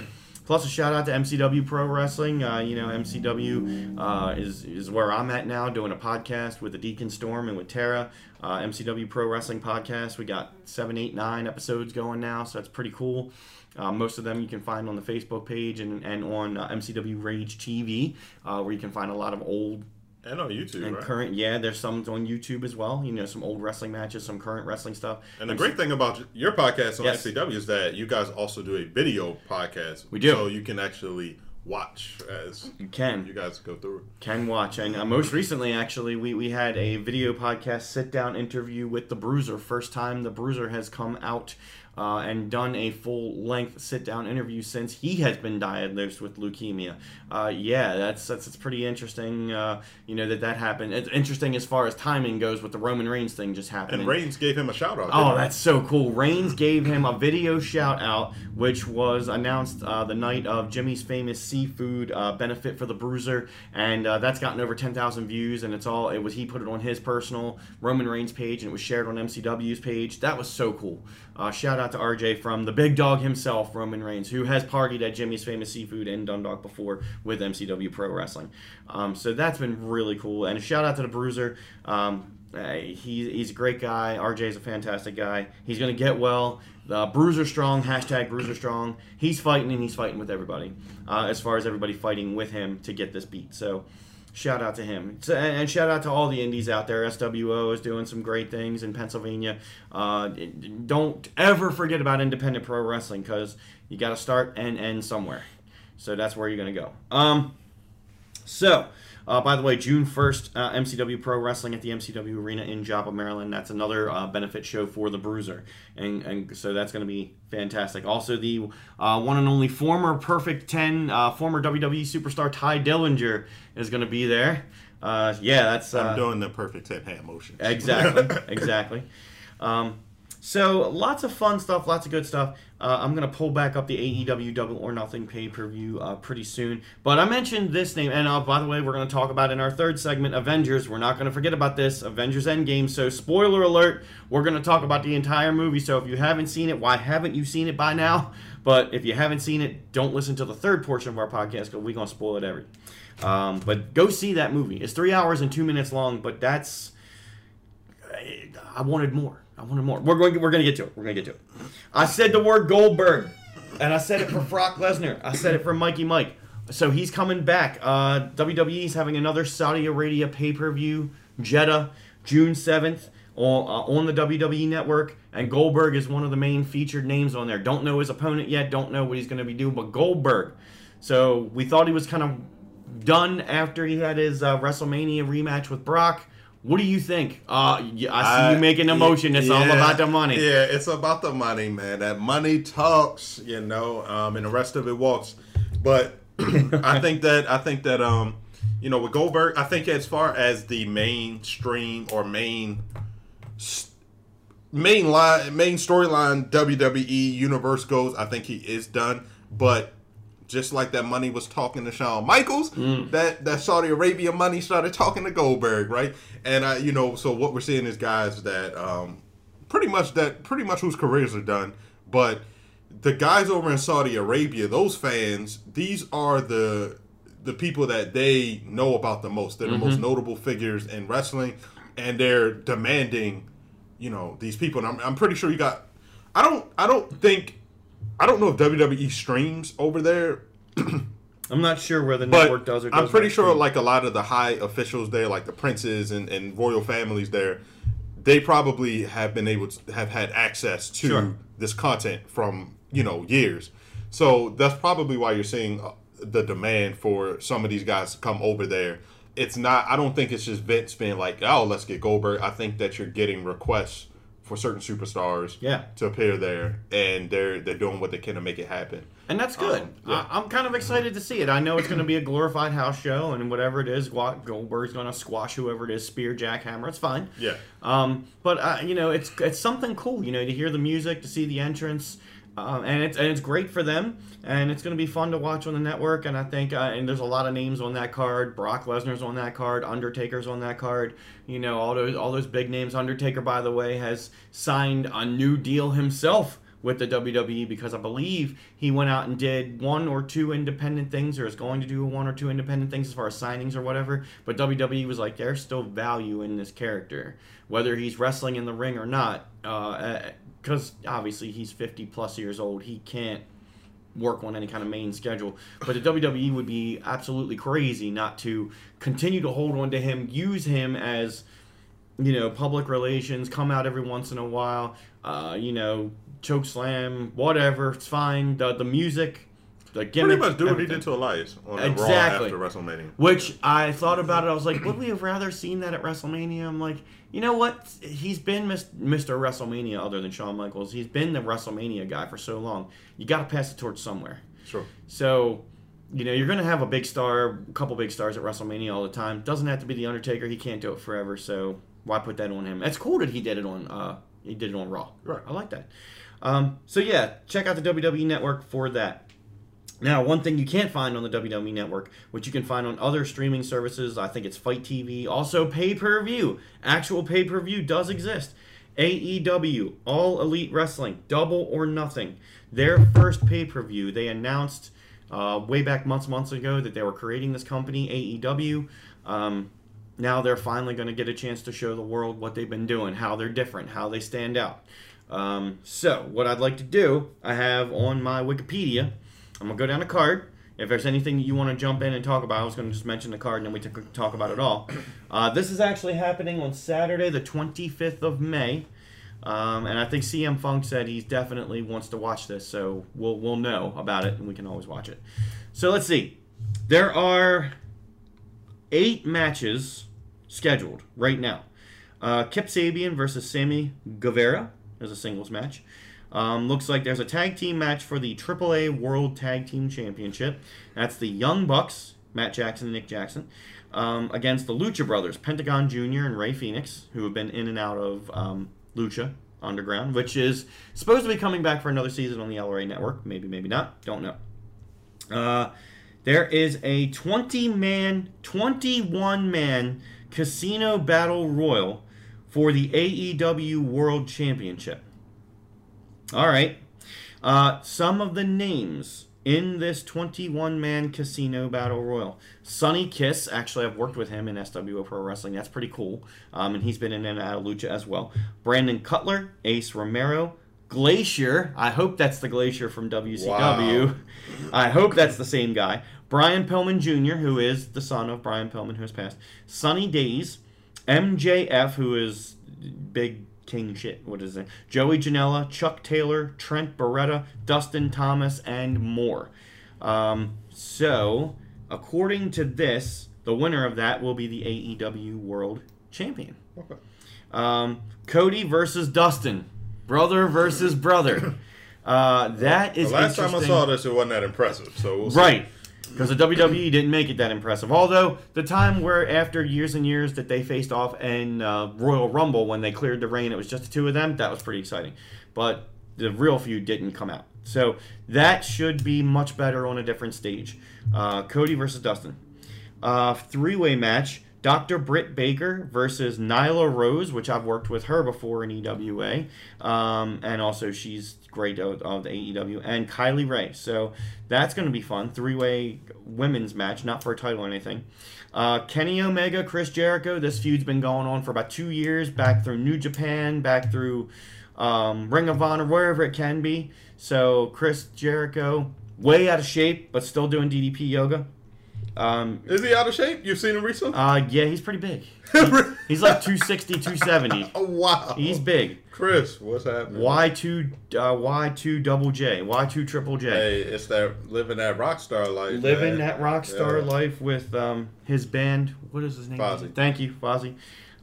No, he feeling good, working good. I'm not saying he's a big dude. He's put on some weight. He's living over in Japan. He's eating a lot of that meat. I didn't know he was living over there. Okay. For the most part, I think he is. All right. He has residence in Japan. For what I understand, he's probably got residences all over. I mean, yeah, his home base is Tampa, I believe. Yeah. Where his family is and everything. But yeah, maybe He's been in moved New over. Japan for a while. Okay. So, here we go. SoCal Uncensored, which is Christopher Daniels and Frankie Kazarian. And they're teaming with Scorpio Sky. By the way, SoCal Uncensored was at MCW Pro Wrestling recently, so shout out to them. And a 6-man tag team match against Strong Hearts, which is Seema, T-Hawk, and L. Lindemann. All right. I'm sure that'll be exciting, and I'm sure they're going to build more story behind it. Hangman Adam Page, who's one of the bigger names, going against Pac, P-A-C. Not X-Pac, but Pac. And we used to know him as Neville. Adrian Neville. Yeah, that's right. And I hate he that name. is, Neville, Adrian Neville. No, I mean Pac. Oh, you I don't- hate Pac? Yeah, I don't know why that just sounds weird. Why I didn't don't- he just go back to like Adrian Neville? Or something? I don't know where it came from, but hey, that's what it is. So that is the AEW card. Now they've been trying to set themselves apart from the WWE to actually try to be a competitor with the WWE. And there's a lot of other names, including one that we have not we kind of touched on, John Moxley. So first of all, before we talk about Dean Ambrose / John Moxley, what do you think about that card? Are you intrigued? Not necessarily. Okay. And the reason I say that is because just to be honest, I don't follow a lot of the guys that were just named. A lot of people don't. A lot of people I hadn't heard of. Except for I think the only person I've ever heard of and actually seen was Nyla Rose. Nyla Rose. From EWA. Right. So she's the only one. But yeah, everybody else, from the indie guys, I just didn't really know. Besides your Kenny Omegas, your big names. But so I can't say I'm intrigued. But I do want to see this company be successful. I want to see it be. I want to see it be that competitor.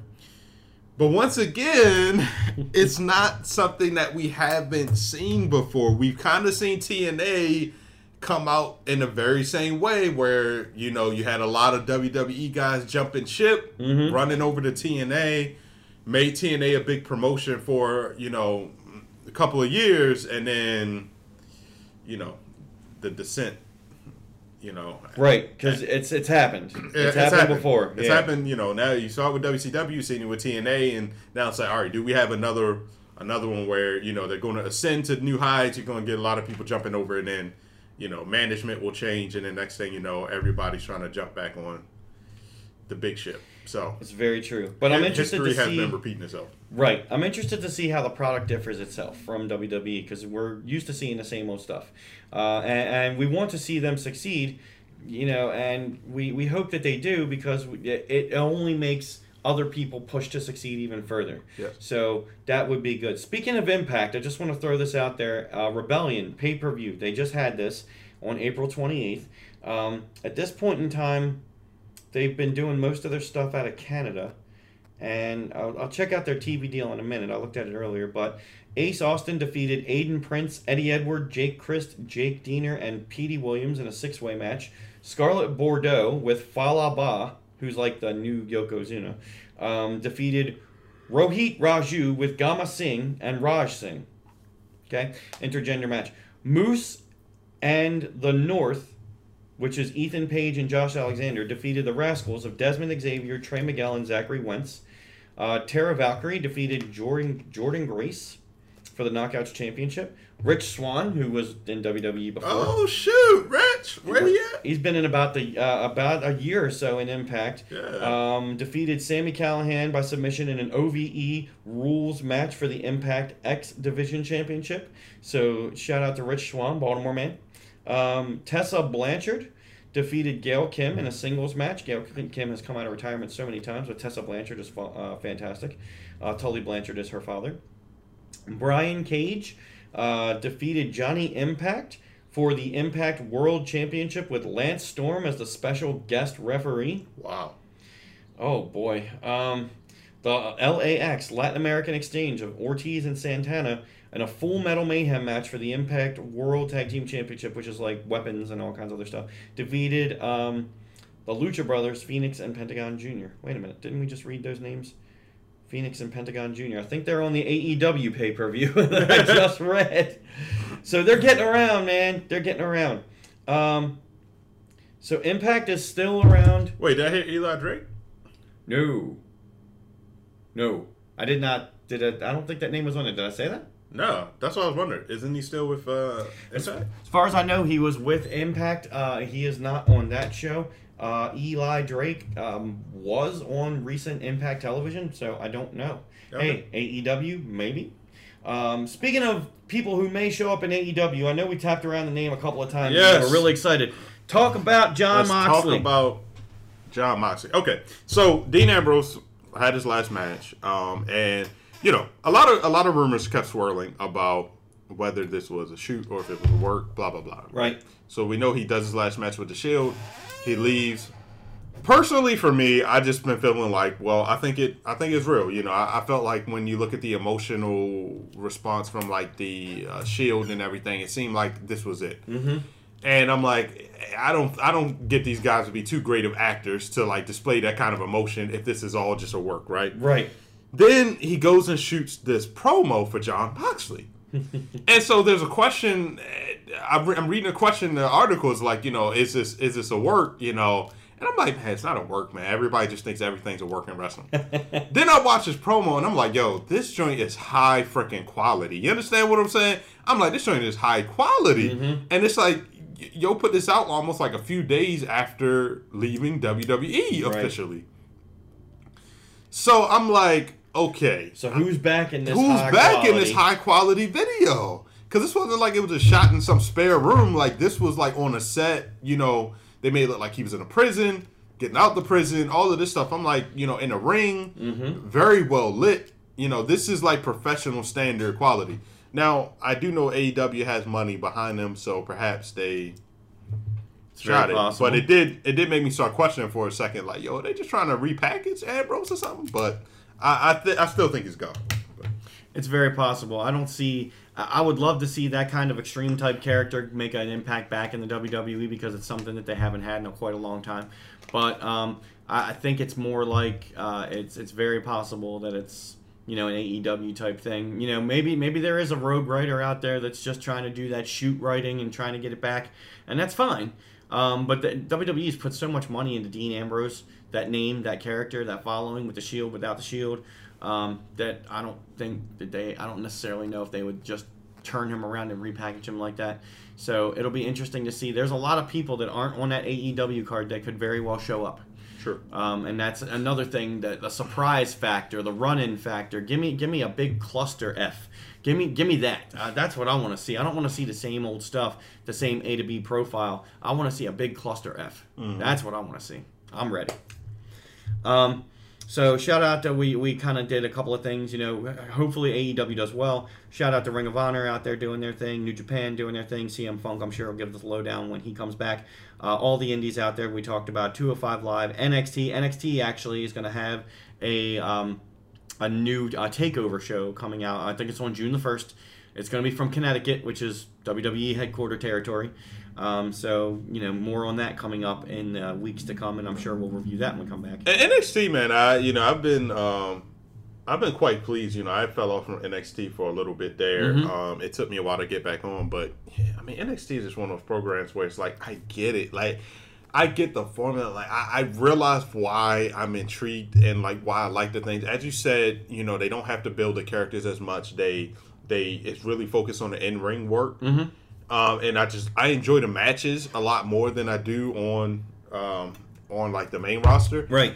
But the other thing is that I just realized that, there's something about not having to oversaturate your roster Yeah. that really lends itself to, like, you want to watch. Because it's like, we saw Matt Riddle face Adam Cole on last one. Yeah, that's right. I remember that. Hadn't seen Matt Riddle fight for maybe, like, 2 shows before. You know what I'm saying? Yeah. So it's like, not having all of your main people be present each and every week, That it does something to you. Like, I didn't get to see Velveteen Dream. Everybody knows I'm a Dream fan. So it's like, You are. next episode, I hope the Dream is on there. I'm excited, and you want to watch it to find out. Yeah, and here's the thing. I'm not criticizing the main roster because I understand you just don't have that luxury on the main roster. Like, you can't do that on WWE. Like, when people are paying, and you're paying a lot of money to come to the shows, you don't want to come see a bunch of new guys. You're paying to come see Roman Reigns. You know what I'm saying? You're paying to come see the people that you don't get to see. So it's like, I know for me as a consumer, I'm not going to pay $120 for a seat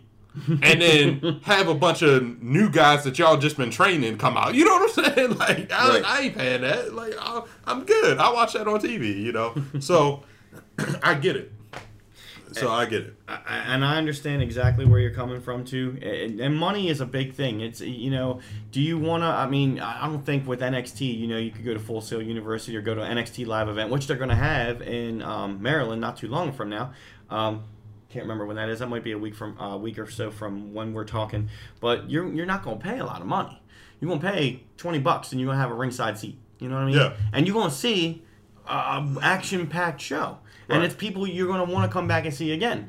And, every week you get 1 hour of NXT a week. You get 1 hour. But they pack a lot into that hour. And they don't take away from things that need to be taken away from. And they do have some stories, some developing. You got so much time and so much effort on the main roster and so many people on that main roster. But NXT is the place to be, in my opinion. In the Velveteen Dream, I don't want to see him come up. I want to see him stay there and take that roster over, honestly. Right, yeah. So maybe Leo Rush should be looking forward to going back. Maybe he should. Maybe he should. And I love Matt Riddle. I love the Velveteen Dream. I love when... I don't know if they're called the War Raiders or the Viking Raiders or whatever the hell they came up to the main roster and now they... Can I talk about them for a sec? You can. I don't like it, man. I don't. Listen, I know that the guy, because they've been showing a commercial on NXT, it almost like, have you seen that kind of commercial they show about the Performance Center? And it almost looks like a WWE Battleground where they're like showing them behind the scenes, but don't look like it's an actual show. Like they're just showing you parts from their lives. So it's like, I know that the one guy married the one girl in like a full-on like Viking wedding. Right. So it's like, they're living the gimmick. I get it. I still just feel like it's a corny gimmick. Like, it's still just a gimmick. I don't know. The War Raiders was fine. I know they can't use the word war, I guess, on Mondays anymore, but or on the main. But just using the Viking thing. I mean, we've had Vikings before in WWE. They didn't last very long. So, I don't know. Yeah. They were the Viking experience first. Yeah, you're right. They weren't they? And that didn't work, so they became the Viking Raiders, which was more relatable to the characters in NXT. I just feel like, and they've been dominating, like they just beat the tag team champions, Hawkins and Ryder. I just feel like in this day and age, those kind of gimmicks they're just hard to get over, man. Yeah. I mean, you gotta do some real work to get those kind of gimmicks over, man. Some real work. Yeah. Speaking of which, since they're going back to Jeddah, does Jinder Mahal win one of the championships before they send him back over to... Which means if they ever do, I don't know where Vikings come from, Scotland, and they ever do a tour of Scotland, the Viking Raiders win the tag team champion. It's all very geographical. It's true. To where they have championships. Yeah, because you're right, because it's like, Scotland, Norway, like the whole, Netherlands region. Yeah. Oh, my God. So it's like, do they win the championship? Likely. Why not, right? Yeah. The belts are hot. But they haven't even been developing their characters. I mean, at least with Jinder, they gave him some mic time. They did. But these guys are just creating them as, like, these big, powerful, explosive guys. And it's just like, that will only take you too far. Like, it's kind of like the new guy. What's his name? Lars Sullivan. It's like, we've seen big, like, this is WWE. We've been watching big guys for over 30 years. You know what I'm saying? It's like, it's nothing new. Like, these, like, silent but deadly types. It's like, okay, we get it. Like, I tell you, there's a lot to talk about and a lot to watch when it comes to wrestling. But hopefully to keep our interest, to pique our interest, when we come back to the next podcast, we're going to be talking about hopefully how good Money in the Bank was, how good AEW was, and how they're setting themselves up for a future, not setting themselves up for failure. Yeah. So we got more to talk about there, but on this podcast, let's wrap this second segment up of professional wrestling with anything. I think I've hit all of my key points. Was there any names or key points that you wanted to throw into the wrestling thing before we take a break and come back and talk about Avengers Endgame? I was just thinking, I was like, man, we did hit a lot of key points. I feel like we didn't really leave anybody off the table. I think we kind of covered the gist of the and we news packed it all in under 90 minutes. I know, yeah. So we kind of talked about the gist of everybody in the news and the top guys. So, yeah, man, I think we're on the right track. Yeah. All right. So when we come back in episode 64, we're going to talk about follow-up from all that stuff and where we go towards the summer here in 2019. But we're going to take a break right now. And when we come back, we're not going to take 3 hours and 2 minutes to do it, but we're going to talk about Avengers Endgame. And, I'm going back and listening to some of our other podcasts. We had conversations about other movies, especially like more recently Creed 2. When we both watched that, I was like, those are good conversations that we have about movies. Yeah, to get each other's take on it, and that we've both seen it. And we've given you plenty enough time. I think we've been running for about 60 to 90 minutes now. So if you don't want spoilers for Avengers Endgame, you can stop this podcast right here, go see Avengers Endgame, and then listen to the rest of this podcast. But certainly listen to all of our archived episodes on iTunes, SoundCloud, Stitcher, TuneIn Radio, and everything else that I mentioned at the beginning of this podcast. We are everywhere, Big Ugly. We are, man. Blowing up. We're blowing up, and we're going to take a break, and we're going to come back and talk again. Oh, yeah. Just when you think it's all over is where it all starts. We're back on the Dirty... I just had to mix it up.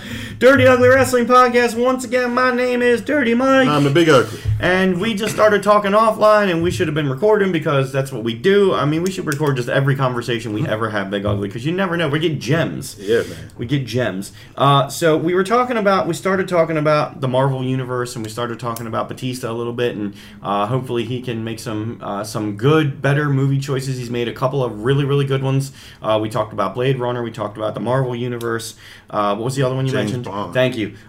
James Bond. Which I know a lot of people didn't like Spectre, but I think he did a good job as Mr. I mean, he didn't have any lines except for the one line. It's all right. His presence is known. His presence was known, yes. So yeah. I guess we were just trying to say that he's done a lot of A-caliber movies, but then he also goes and does like a lot of these B-level, straight to Netflix kind of movies. Right.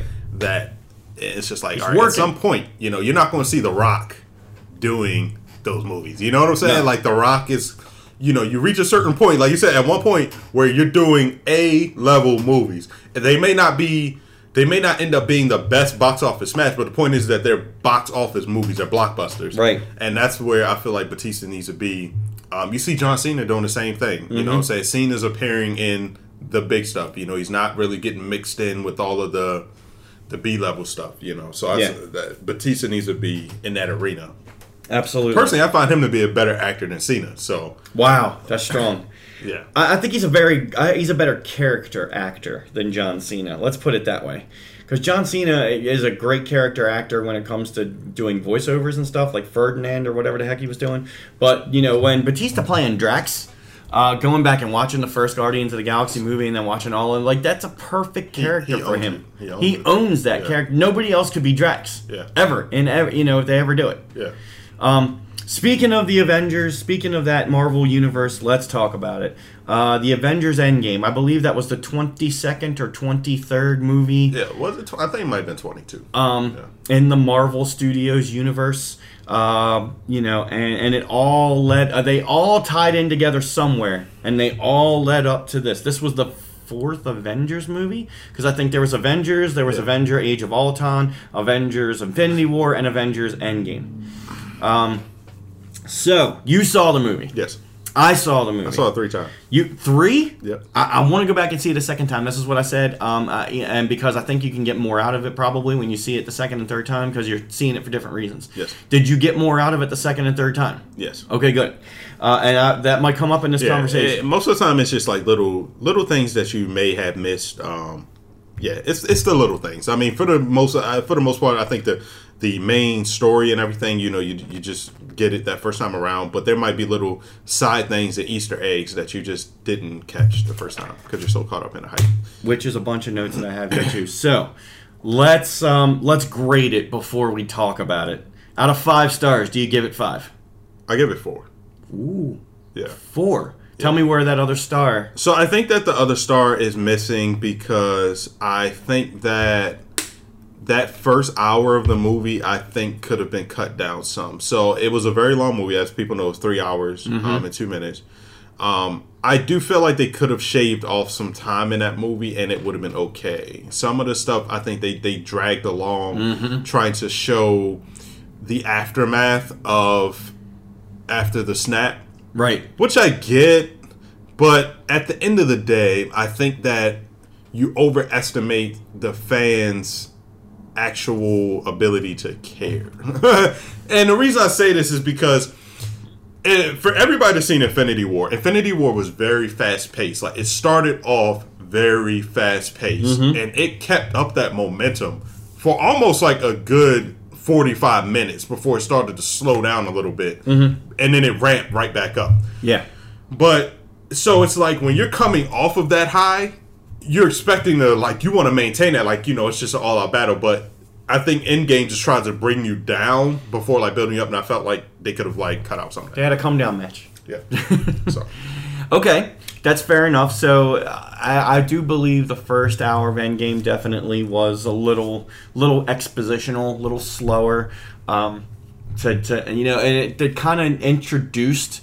It was a way to introduce Ant-Man. Exactly. That's what they spent a lot of time. And they did spend a lot because that was the first Avengers movie that he was in, right?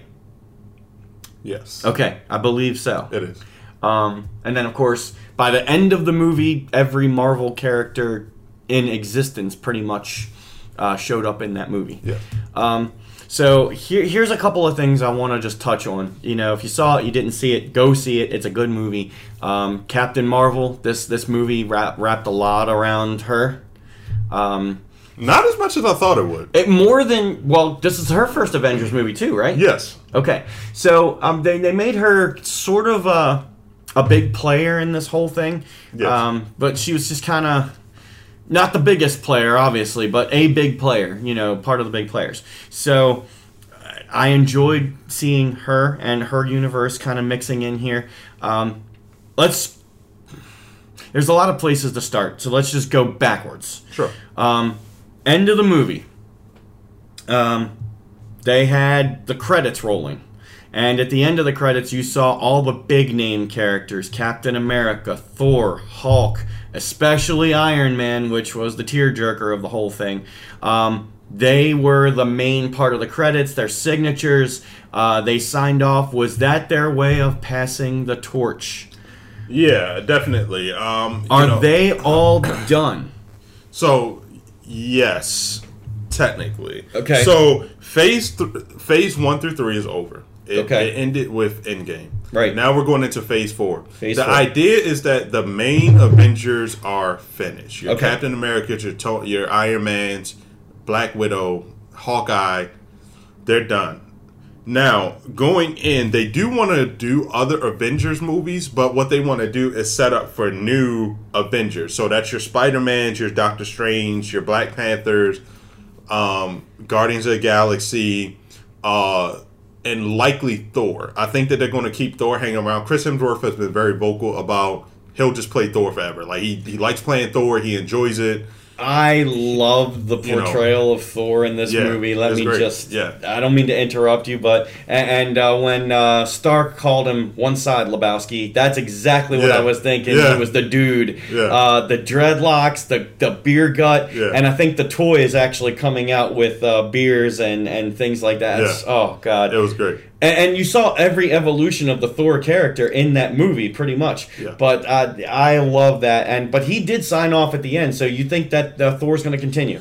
Yeah, well, because Thor's going to be with the Guardians of the Galaxy now, so I suspect... Which they did tease that. Yes, in Guardians 3, I think that he will be a part of their movie. But yeah, so the main guys are wrapped up. Now, did Captain America, first of all, love the fact that they let him live his 65, 70 years that was in the Ice Age that he missed? Yeah.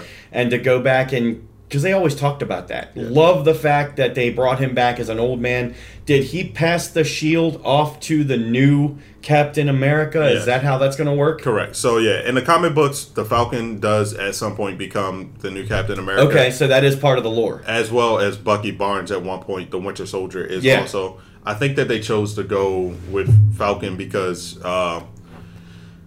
because it made sense. I personally didn't like it because I don't like the Falcon character, but I think that they chose to go with him over Bucky because technically in the Marvel Cinematic Universe, Bucky is still a terrorist, which is why he has to continue hiding out in Wakanda. Which makes sense.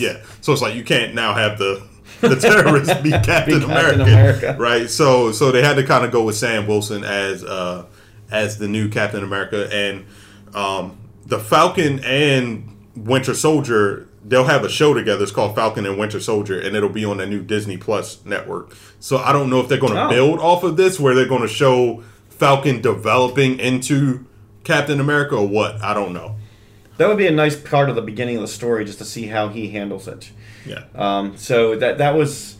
I think it was a great way to cap off the Captain America character, showing him finally dancing with... I can't remember her name. Peggy. Thank Carter. you. Yeah. Man, and that's all he ever wanted to do. And he got to live out those years. And he did it instantaneously because of the way the story went. I thought it was great. I loved it. I just think, and another reason I give it a knock, I just feel like they went through a whole lot trying to explain the whole time travel thing in this movie. But I felt like the whole Captain America coming back and being on that bench was a loose end. That to me... A lot of it, from everything they explained, it almost like didn't fit, and like I end up having to go on YouTube and like watch a bunch of videos to try and get an explainer, and people try and piece this together. But it's always a danger when you do time travel stuff because nothing really adds up. But it was just kind of like one of those situations where it's like, well, how did he get over there? Right. You know what I'm saying? And like, what happened to the other Steve Rogers that was in the alternate timeline that he went to? Like, you know. Because technically he would have went to ice, so how does it... You know what I'm saying? So it's like, it opened up a lot of can of worms when you do that. But I was going to ask, is now all those cans of worms? Because a lot of the Marvel movies, going back and watching them, they do, time travel, time jump a little bit. Not too much, but especially in this movie. They might time jump, but he time traveled. Like Now, is this now too many multiverses to follow? Or are they gonna pull it back and try to... keep it? Oh no, they're going full out. I mean, if you watch the new Spider-Man Far From Home trailer, haven't seen the trailer yet. But so if you watch the trailer, there's an extended piece of trailer where he's talking to Mysterio, and he's talking about, they explicitly mentioned the multiverse. So MCU is going into this idea of having a multiverse, and they pretty much started it with Endgame. They're going to further it. So there's this idea that essentially you can go in any part of time or any different world, and there will be a Tony Stark or Steve Rogers. It doesn't necessarily mean they'll be the one that we remember. Like Steve Rogers might not have been Captain America in the multiverse in another world. Wow. So, but they're definitely opening up this whole multiverse thing. Well, I mean, it gives a lot of line for a lot of new movies, a lot of new shows, a lot of new characters, a lot of new stories. Will this new multiverse of this new possible Avengers cast, will this be as followed as closely as the original Iron Man, Captain America, Hulk, all these guys? I think that definitely in the beginning. I think that for the next couple of movies, you're going to definitely have a lot of people tuning in. I think that how well they do on these next couple movies is going to be pivotal for Marvel to know if they're going to be able to recreate the magic, because what they've accomplished in the past decade is hard and it's never been done before. Exactly. And you know, it's just like we talked about with WWE earlier. When you give us everything we want, it's hard to see where it goes Just from thinking there. the same thing. And that's what happened with this. We got everything we wanted. You know what I'm saying? Like this 22 movie set fulfilled us, and now you're taking away our main characters are done, and you're trying to set us up for a new ride with all of these new characters that we know already, but that now they're apart from our main characters.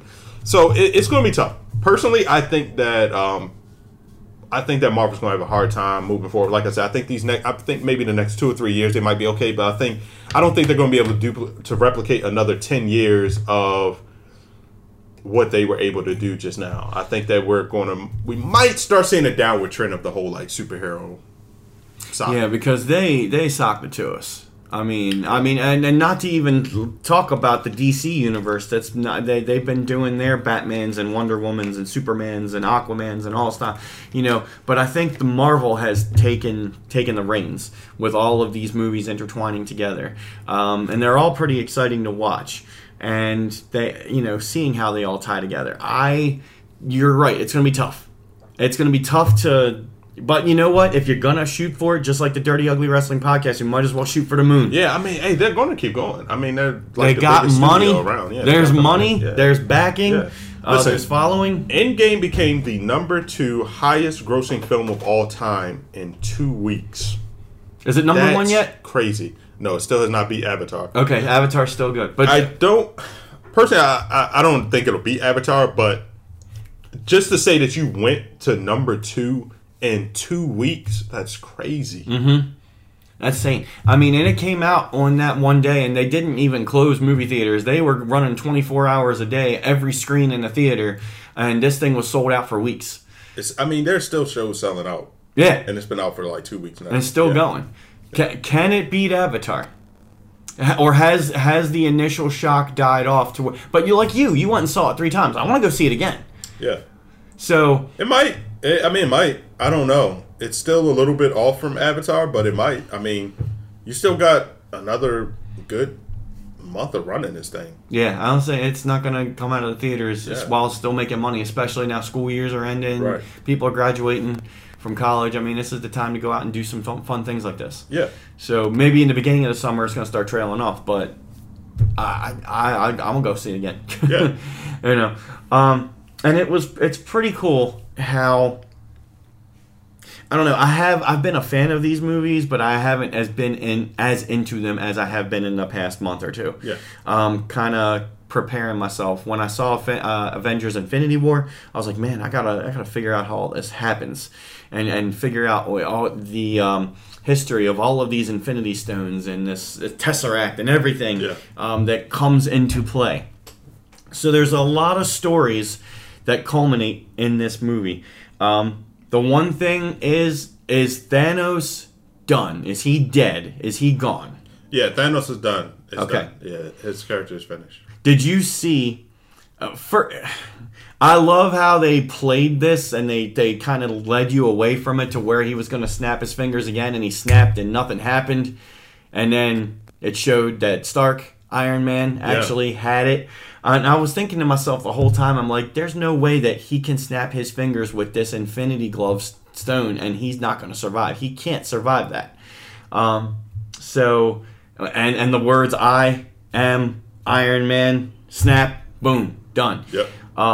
Fantastic. And we're going to talk about, of course, if you have anything you want to bring up, perfect. But what did you think about the Iron Man character? Did you know that was going to happen? Yo, I had no idea. I actually didn't see it coming at all. If anything, I thought it would have been a Steve Rogers kind of thing to do.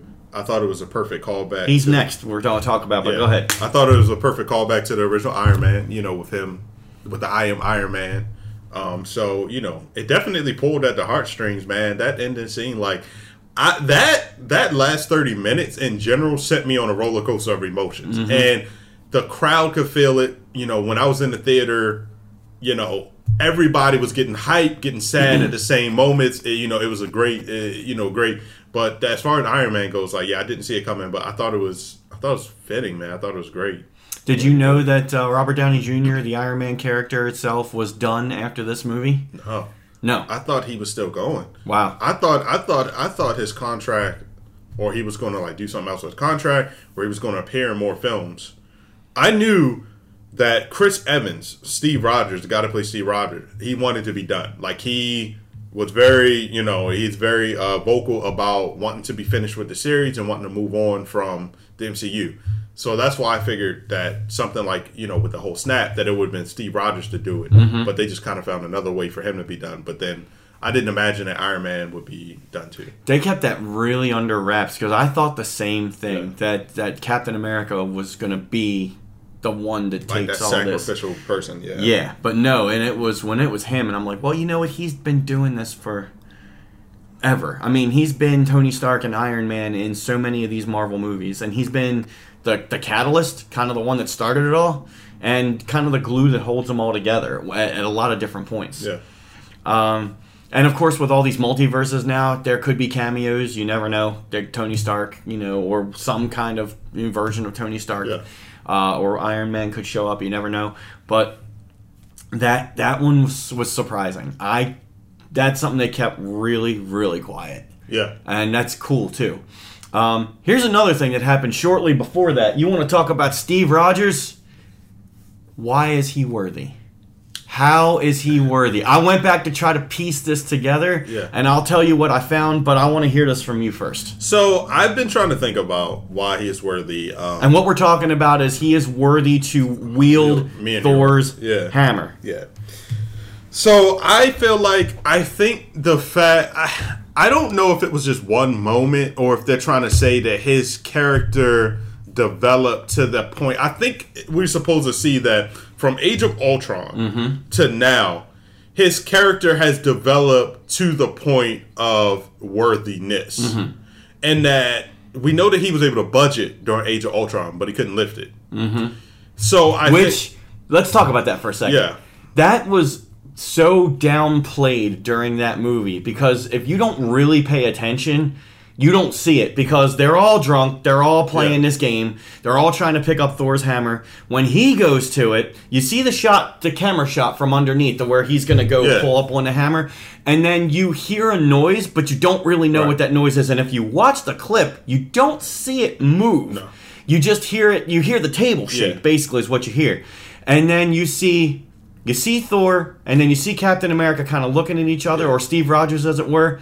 And then one of them, I can't tell which one says, like, no, I can't do it. I think it's Thor that says no, whatever. No, Captain America says no. It is him, and but Thor they're just showing kind it. of laughs nervously. Right, because they're showing the camera shot on him, but you hear a voice. So that was Steve Rogers saying that. I think so. Did you notice that during that movie? That he was able to budget, but nobody else could? Yeah. I didn't. And you see I Thor. missed that. You see Thor make. You gotta look at Thor's face. As soon as he budges it, Thor goes like he has a look on his face like, oh shoot. Like, but then when Captain Rogers like he can't do it, then he like kind of laughs it off nervously. Was he not able to do it, or did he know he could do it but didn't do it?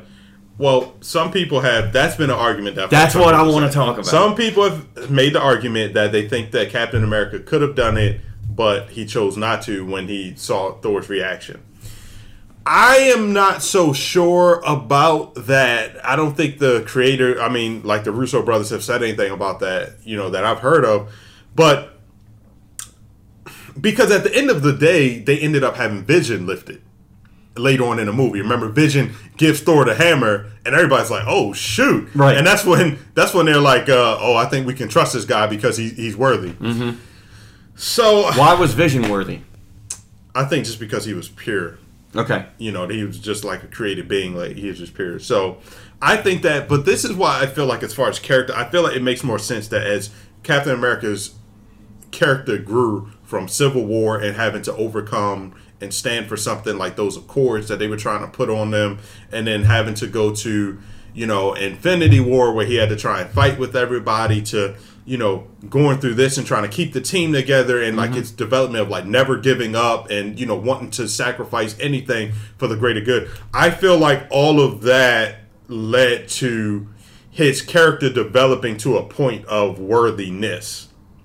I didn't know if that was part of the original MCU, Marvel Comic Universe, or anything like that, where Captain America was ever worthy of. Yeah, I think in the comic books, I think at one point he does wield a hammer. There have been a few people that I think because that was like the pop of the movie right there. Yeah, I mean, the movie theater went crazy when that hammer flies back to him. Oh man, like people went nuts. I lost my shit. Yeah. Oh my god. Yeah, people went nuts, man. I just love that scene where everybody's together and he's like, he calls for the Avengers, and then a hammer flies into his hand, and he's like, assemble, and then the Avengers theme music starts playing, and they start running, and I'm like, yo,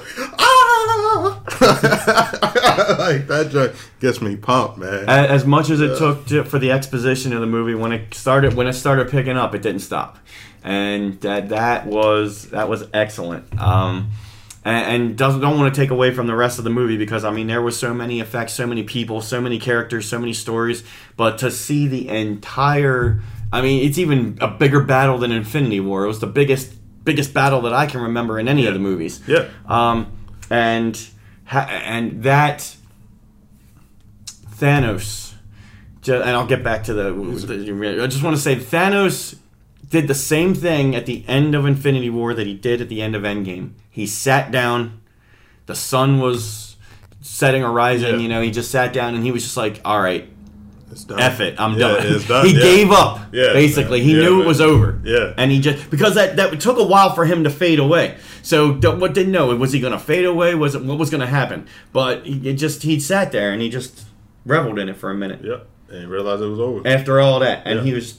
I don't want to say he was content with it, but kind of was. Yeah, I mean, he was content. I think when you look at it, it was kind of a face of contentment and shock at the same time that, like, he lost. Because Thanos is a very powerful character. Like, he's a very powerful being in the Marvel Universe. And, like, in the first Infinity War, we assumed that most of his power just came from having the Infinity Stones. Right. But in this movie, we were shown that, like, Thanos is powerful without the stones. Mm-hmm. Like, he can pretty much probably kill all of them without the stones, right.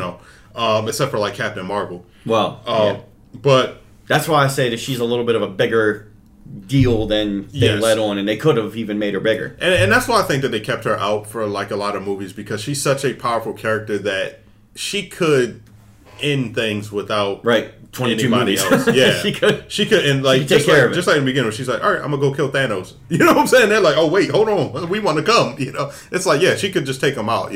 And without, if he doesn't have the Infinity Stones, like, yeah, she will take out Thanos. I'm sure. I mean, he'll put up a fight, but I'm pretty sure she could do it. But, how did you like that in the first 30 minutes of the movie, and Thanos is just talking, and all of a sudden he gets his head chopped off? Yeah, I was shocked. It made me, at that point, it's like, I don't know what's about to happen. Right, because we thinking that's what we're trying to do here. Yeah. But killing him didn't bring back half the world or half the universe. Well, they couldn't do it anyway, because remember, he had destroyed the Infinity Stone. Right, and they so that's why Thor just went and chopped his head off. It's like, well, we don't need this guy anymore. Right, yeah. Now he's just... Was that too un-Thor-like? No, it was perfect. I mean, he's an Asgardian. Yeah. He's a battle-tested warrior, so he's used to doing like that. Thor's character development is the greatest character development of any of the superhero characters. Okay, yeah, let's talk about Thor for a minute. Yeah, so you've got Thor, who in the very beginning of his universe was a very arrogant, pompous, like, impulsive, soon-to-be king that wasn't really worthy of being king. Right. He had to gain that back. So then you see Thor: The Dark World. He becomes a more serious. He starts taking his role more serious. Thor: Ragnarok. He loses his father. He's trying to figure out who he is. At the same time of trying to fight somebody that's like way more powerful than him, and at the same time having this relationship with his estranged brother, right? Who through everything, right? Exactly. Trying to hold on to his estranged brother, So he's had a great character development. Then just like I think one of the most important things is when all of his people dies on the ship, because on Ragnarok, at the end of it, he settles into, I have to be king. My father's gone. I have to lead my people. Right. Then Thanos comes, and Thanos pretty much kills half his people. He kills his brother, and he beats Thor. Well, later in Infinity War, he tells Rocket, he says, I've been alive for 1,500 years. Thanos is just a long line and a bunch of bastards that tried to kill me, and I'm going to do the same. Yeah. So Thor, in his mind, a lot of the Avengers work together, but in Thor's mind, he still looks at himself as, the king of Asgard. He has to protect the realms. So Thanos defeating everybody and causing a stab, Thor took it as a personal failure to himself. Personally. Okay. Not that it was like this team failure. Sure. It was like, I'm Thor. Earth is my responsibility. I'm in charge of 9 realms. I'm failing. So him killing Thanos made a lot of sense, because it was like he's looking in the face of his failure, and he, at this point, he can't correct it. Right. So he just goes off, and he chops his head off. And he didn't ask any questions. He didn't say anything. Right. And then it's like, he also looks at it like when he had the chance to kill Thanos, when he was shoving the blade into his chest, instead of doing it so slowly, he could have did it faster before Thanos got the snap off. So he just really took a lot of the personal responsibility. I was going to ask you about that. For Thanos being able to do what he did, which made sense. And, the one thing that I really like about that they did with Thor that I'm sure a lot of people didn't catch was that, notice that even in his most depressed state, he was all big and out of shape and fat, that he was still worthy. And so they were trying to send a message that, just because you're depressed and mentally just not there doesn't mean that you've lost your value. And I thought that was a great message that they were trying to send. That people might not have picked up on immediately, but that was Thor. And that's why he was so happy when he got the hammer. He's like, I'm still worthy, because he thought, I'm in this dark place, I'm fat, I'm out of shape, I'm not the Thor that I used to be physically and this stuff, and mentally, I'm just out of it, I'm depressed. But he hadn't lost his value. He was still worthy. So, and I love that character development too, because they really took it in another direction. He's the king. He's the egotistical. He's big. He's strong. Ripped open, take his shirt off, whatever. But then you throw him into this role, and it's like, okay, so it happens. Yep. You fall off, but you come back, and that's cool. Even though still I believe in the universe where he goes with the the Guardians of the Galaxy, was he still dreadlocks are out of shape? Yeah, when he first gets on their ship, he is. Okay, yes. That's what I thought. Yeah, I don't know. Guardians of the Galaxy is almost like a comedy. So it is. They might keep him that way for the next one, just to add to the funniness of it. Instead of putting him back in regular Thor shape, they might keep it going, for a little bit. He didn't do anything stupid like actually gain 100 pounds for that role. That was all costume. Yeah. And Chris Hemsworth is a huge, he's like a big workout freak. Okay, he good. would never. I don't. Some actors will do that. Christian Bale, I think, put on a bunch of weight to play Vice. To play what's the guy that vice president of Bush, Dick Cheney. I saw that movie. Yeah, that's actually a strange movie. But Hemsworth is he's a workout freak. I don't think he's gonna. He has his own workout videos and everything. I don't think he's the kind of guy you're gonna get him to put on weight like that. Yeah. So. Did you like how they kind of went back to collect all the Infinity Stones, and they had to kind of go through the same processes to get the Infinity Stones? Going back to certain points in certain places, especially the one where I believe it was the two that were fighting over the stone on the cliff. One of them had to go over the cliff. One of them had to sacrifice. Hawkeye and Black Widow. Black Widow, yeah, for the Soul Stone. And I didn't know who was going to... Somebody was going to die right there, but I didn't know who the hell it was. I didn't know either. Because Hawkeye turned heel in that 5-year stretch, man. Yeah. He went after, what was it, Japan? And he started killing people. Yeah, he was going after the cartels and the organized crimes. But... yeah, I thought it was cool. It was cool to walk down memory lane. You got to go back to the original Avengers movie. You got to go back to originally when Peter Quill found the one stone and was dancing. And of course, one of them had to die with the Soul Stone. I just feel like I like Black Widow as a character. I can't say I was too attached to her. So when I saw her die, it sucked. But even when I felt more attached to Gamora in the first Infinity War when she died. And she died, I was like, oh my gosh. When Black Widow died, I was like, man, that sucks, but I just wasn't really into her character that much, but I thought it was good. I thought that whole sequence was good because you just didn't know who was gonna one kill the other, one sacrifice for the other. They both tried everything, and then ultimately it was Black Widow who pushed off. If you notice, they did a camera shot with her feet pushing off. Yeah, she pushed off and she did it to herself. Yeah. So Hawkeye didn't let her go, but. And I like how it kind of began and end with with Hawkeye, his actual name, with his Clint. Thank you. With his family, they showed the family on the farm and everything like that. I kind of like that. Let's talk about Gamora for a second. It was a nice little treat when the universes kind of collided and what's his name? Thank you, Peter Quill walked up, and because he's still in love with the Gamora who's dead, and this is the Gamora who doesn't know him from a can of paint, and she kicks him in the balls. I'm like, that's cool as shit. Because this is the two that have never seen each other, never fell in love. So I thought that was pretty cool. Right, that was the moment, and then she tossed a nebula, and she's like, "This is the one I end up with." Right. It's like, oh, it was just him or a tree. Right. But, that was a great moment. And, she's still alive, which is why at the end of it, you see him searching for her on the radar thing. He's trying to find her. So. Right. And that's why they were both looking on the radar. So, it's like, this is my shit. No, this is my shit. Whatever. And he was looking for her. Yeah. So that I'm sure that will come up again. Yeah, I'm pretty sure Guardians 3. Guardians 3. Speaking of them, it was a great call. It was a great moment when all of the women of the MCU came together to like evolution, baby. Help Captain Marvel go through the thing. Yeah. Sorry, I don't mean to tap it. No. Man, that was pretty cool. It was cool. Didn't they tease that and try to do that in Infinity War? There was a little bit of a women moment, but not as big as this. It wasn't as big. It was when Scarlett Johansson, not Scarlett. It was when the Scarlet Witch was in trouble with the girl, and then she was like, "Oh, you're all alone." And then Black Widow showed up. She's not alone, and then you see her and. I forget the bodyguard's name from I know who you're talking Black about. Panther, but Danai Guerrero, you see her show up. Exactly. Yeah. And there's more Black Panther to come. Yes, definitely. Yeah, definitely. I mean, that was one of the biggest movies of 2018, so they're doing another one. Yeah. I just saw a movie called Draft Day with Kevin Costner, and it was all about the NFL draft, and Chadwick Boseman was actually one of the main people in that movie. I had no idea who that was. Yeah. And he was like, and I was like, oh, it's Black Panther. Look at that. Yeah. So he got around, man.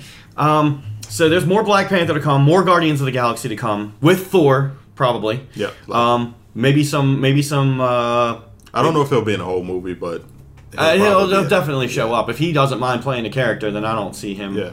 I see that being a good, pull for the fans. But Captain America, Chris Evans, is that his name? Yeah. I'm done. Right. Yeah. Black Widow, Scarlett Johansson, done. She's getting her own movie. I don't know how they're doing it. Really? Yeah, they're going to do. It must be like either. They must be going back in time or something. It must because be a prequel or some type of multiverse. She dead. Movie.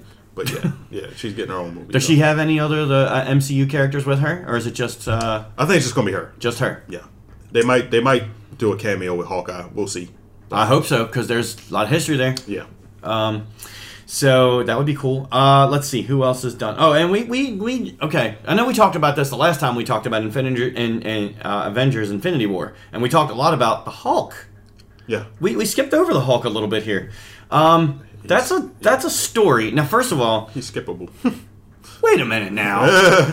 I like how they explained he got a hold on the gamma. He figured it out, and he figured the perfect mix between Hulk and Bruce Banner. True. And that's how most of the movie came out. Yeah.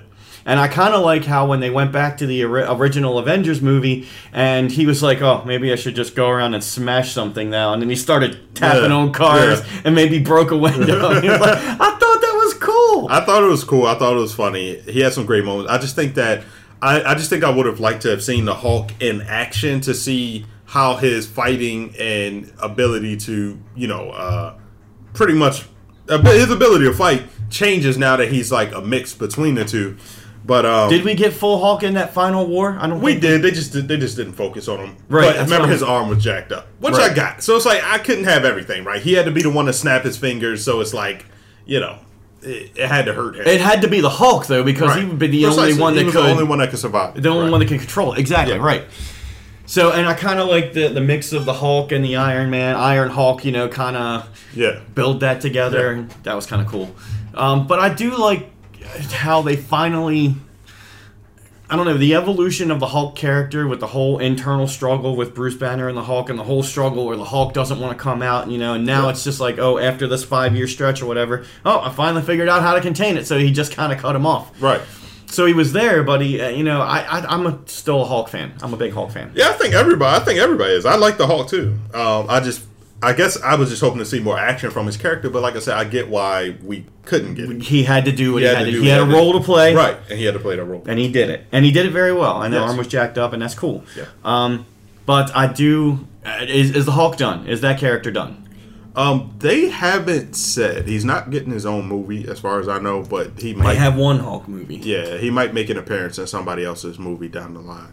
I just saw Thor Ragnarok again, and how Hulk was, I believe, he was, you know, the main fighter, the main event fighter. Yeah. And that was a pretty cool switch for the Hulk, even though there was more Hulk, like when they were sitting down talking, they were like he was soaking in the tub or whatever, and they were relaxing after the fight. There was more Hulk conversation than I liked there to be.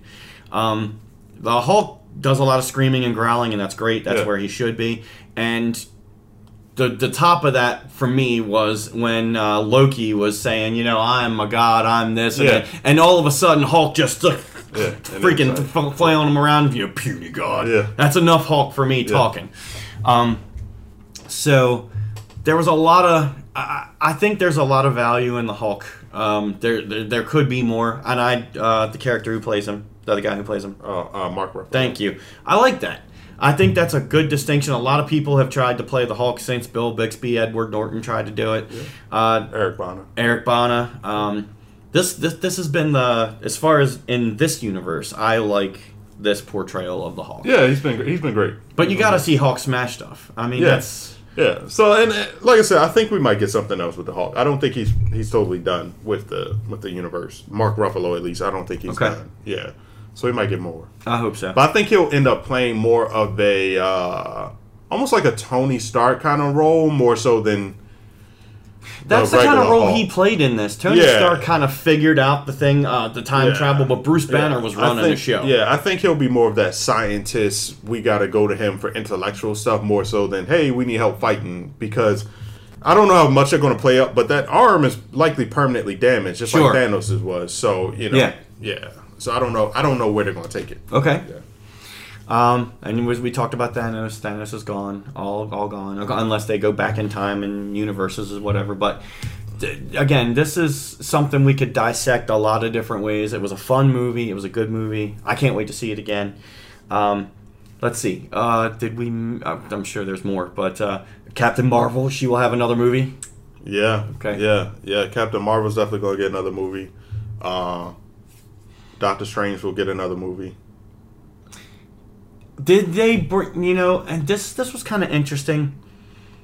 Rene Russo's character made a cameo. Yeah, it came back as Thor's mom, yeah. How come Anthony Hopkins did not come back to make a cameo?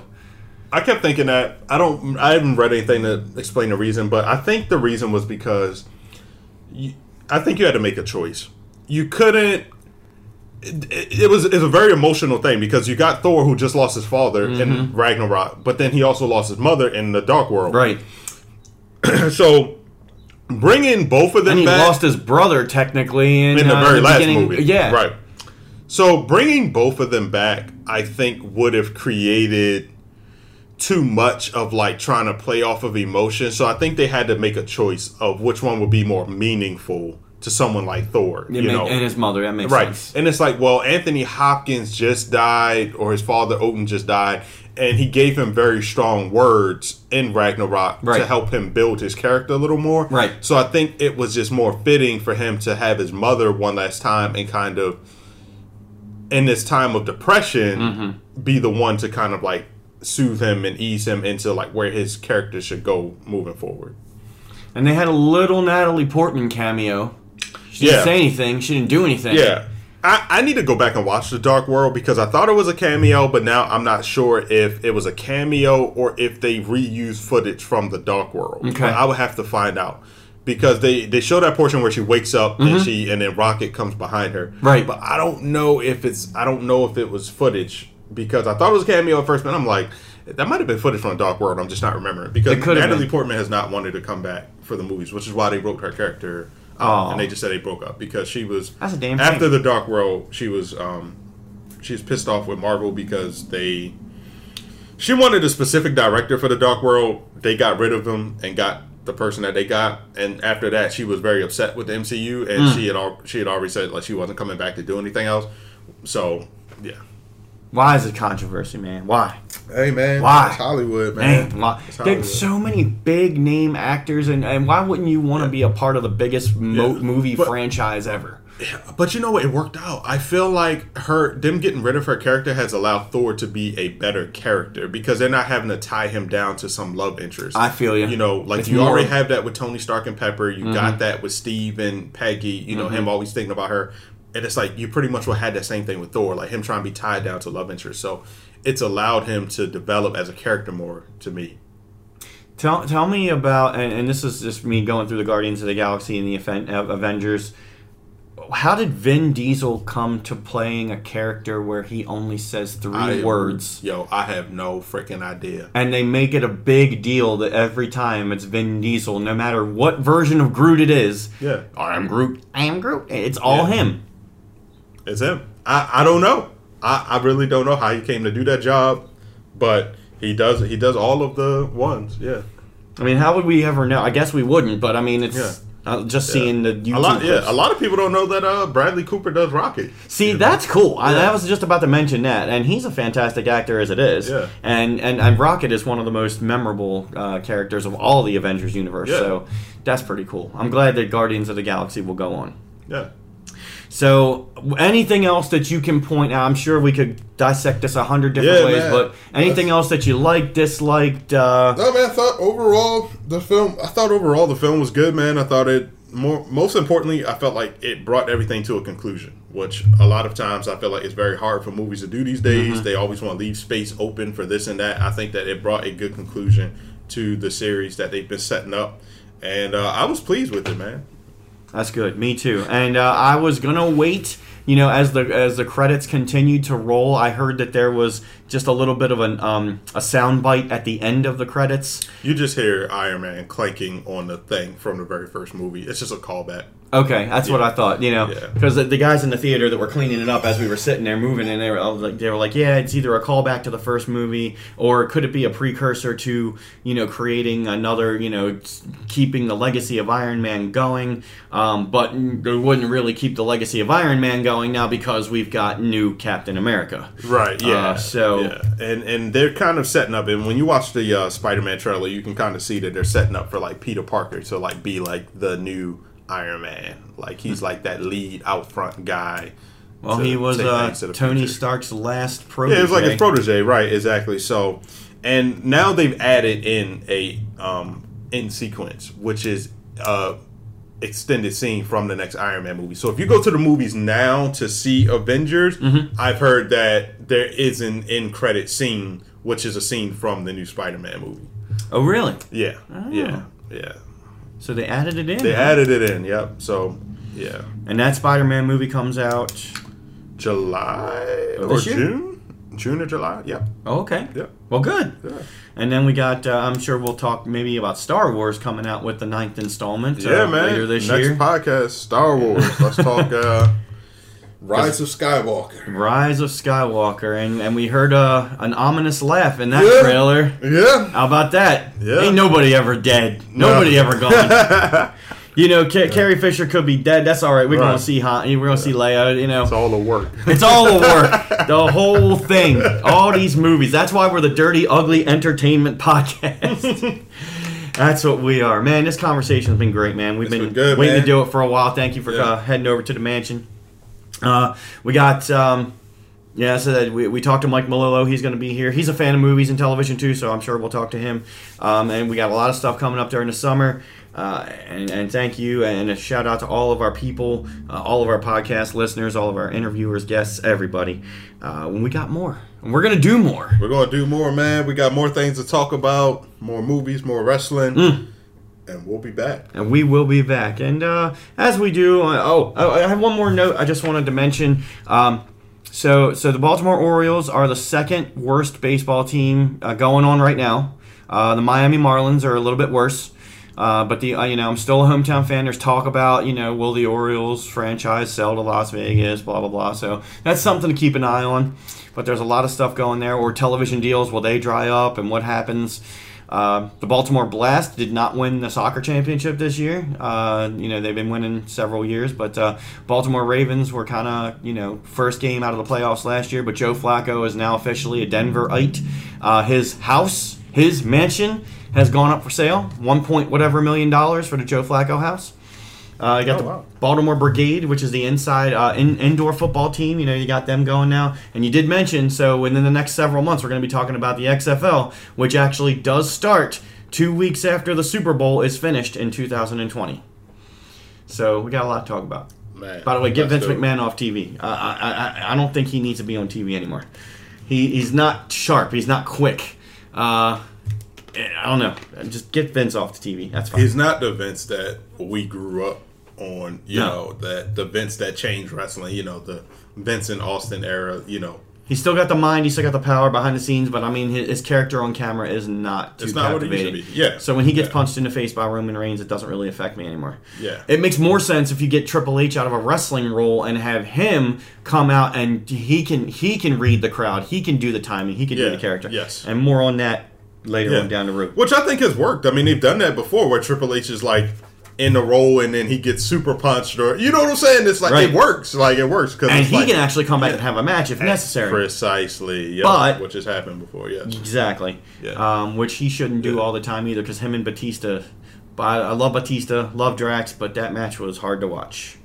And we were there. Yeah, we were there, man. I mean, everybody knew what it was going to be, man. We all said it from the beginning. We were like, great build-up, whatever. And even we had Mikey Mike going because he was like, this is Brock Lesnar thought it was going to be the best match on the card. And what did he say when we were wrapping it up? He was like, man, next case. Yeah. All right, on that, we could go on forever. But Big Ugly, thank you so much. Thank you, Dirty Ugly Wrestling. And we will be back. 3, 2, 1. Deuces out.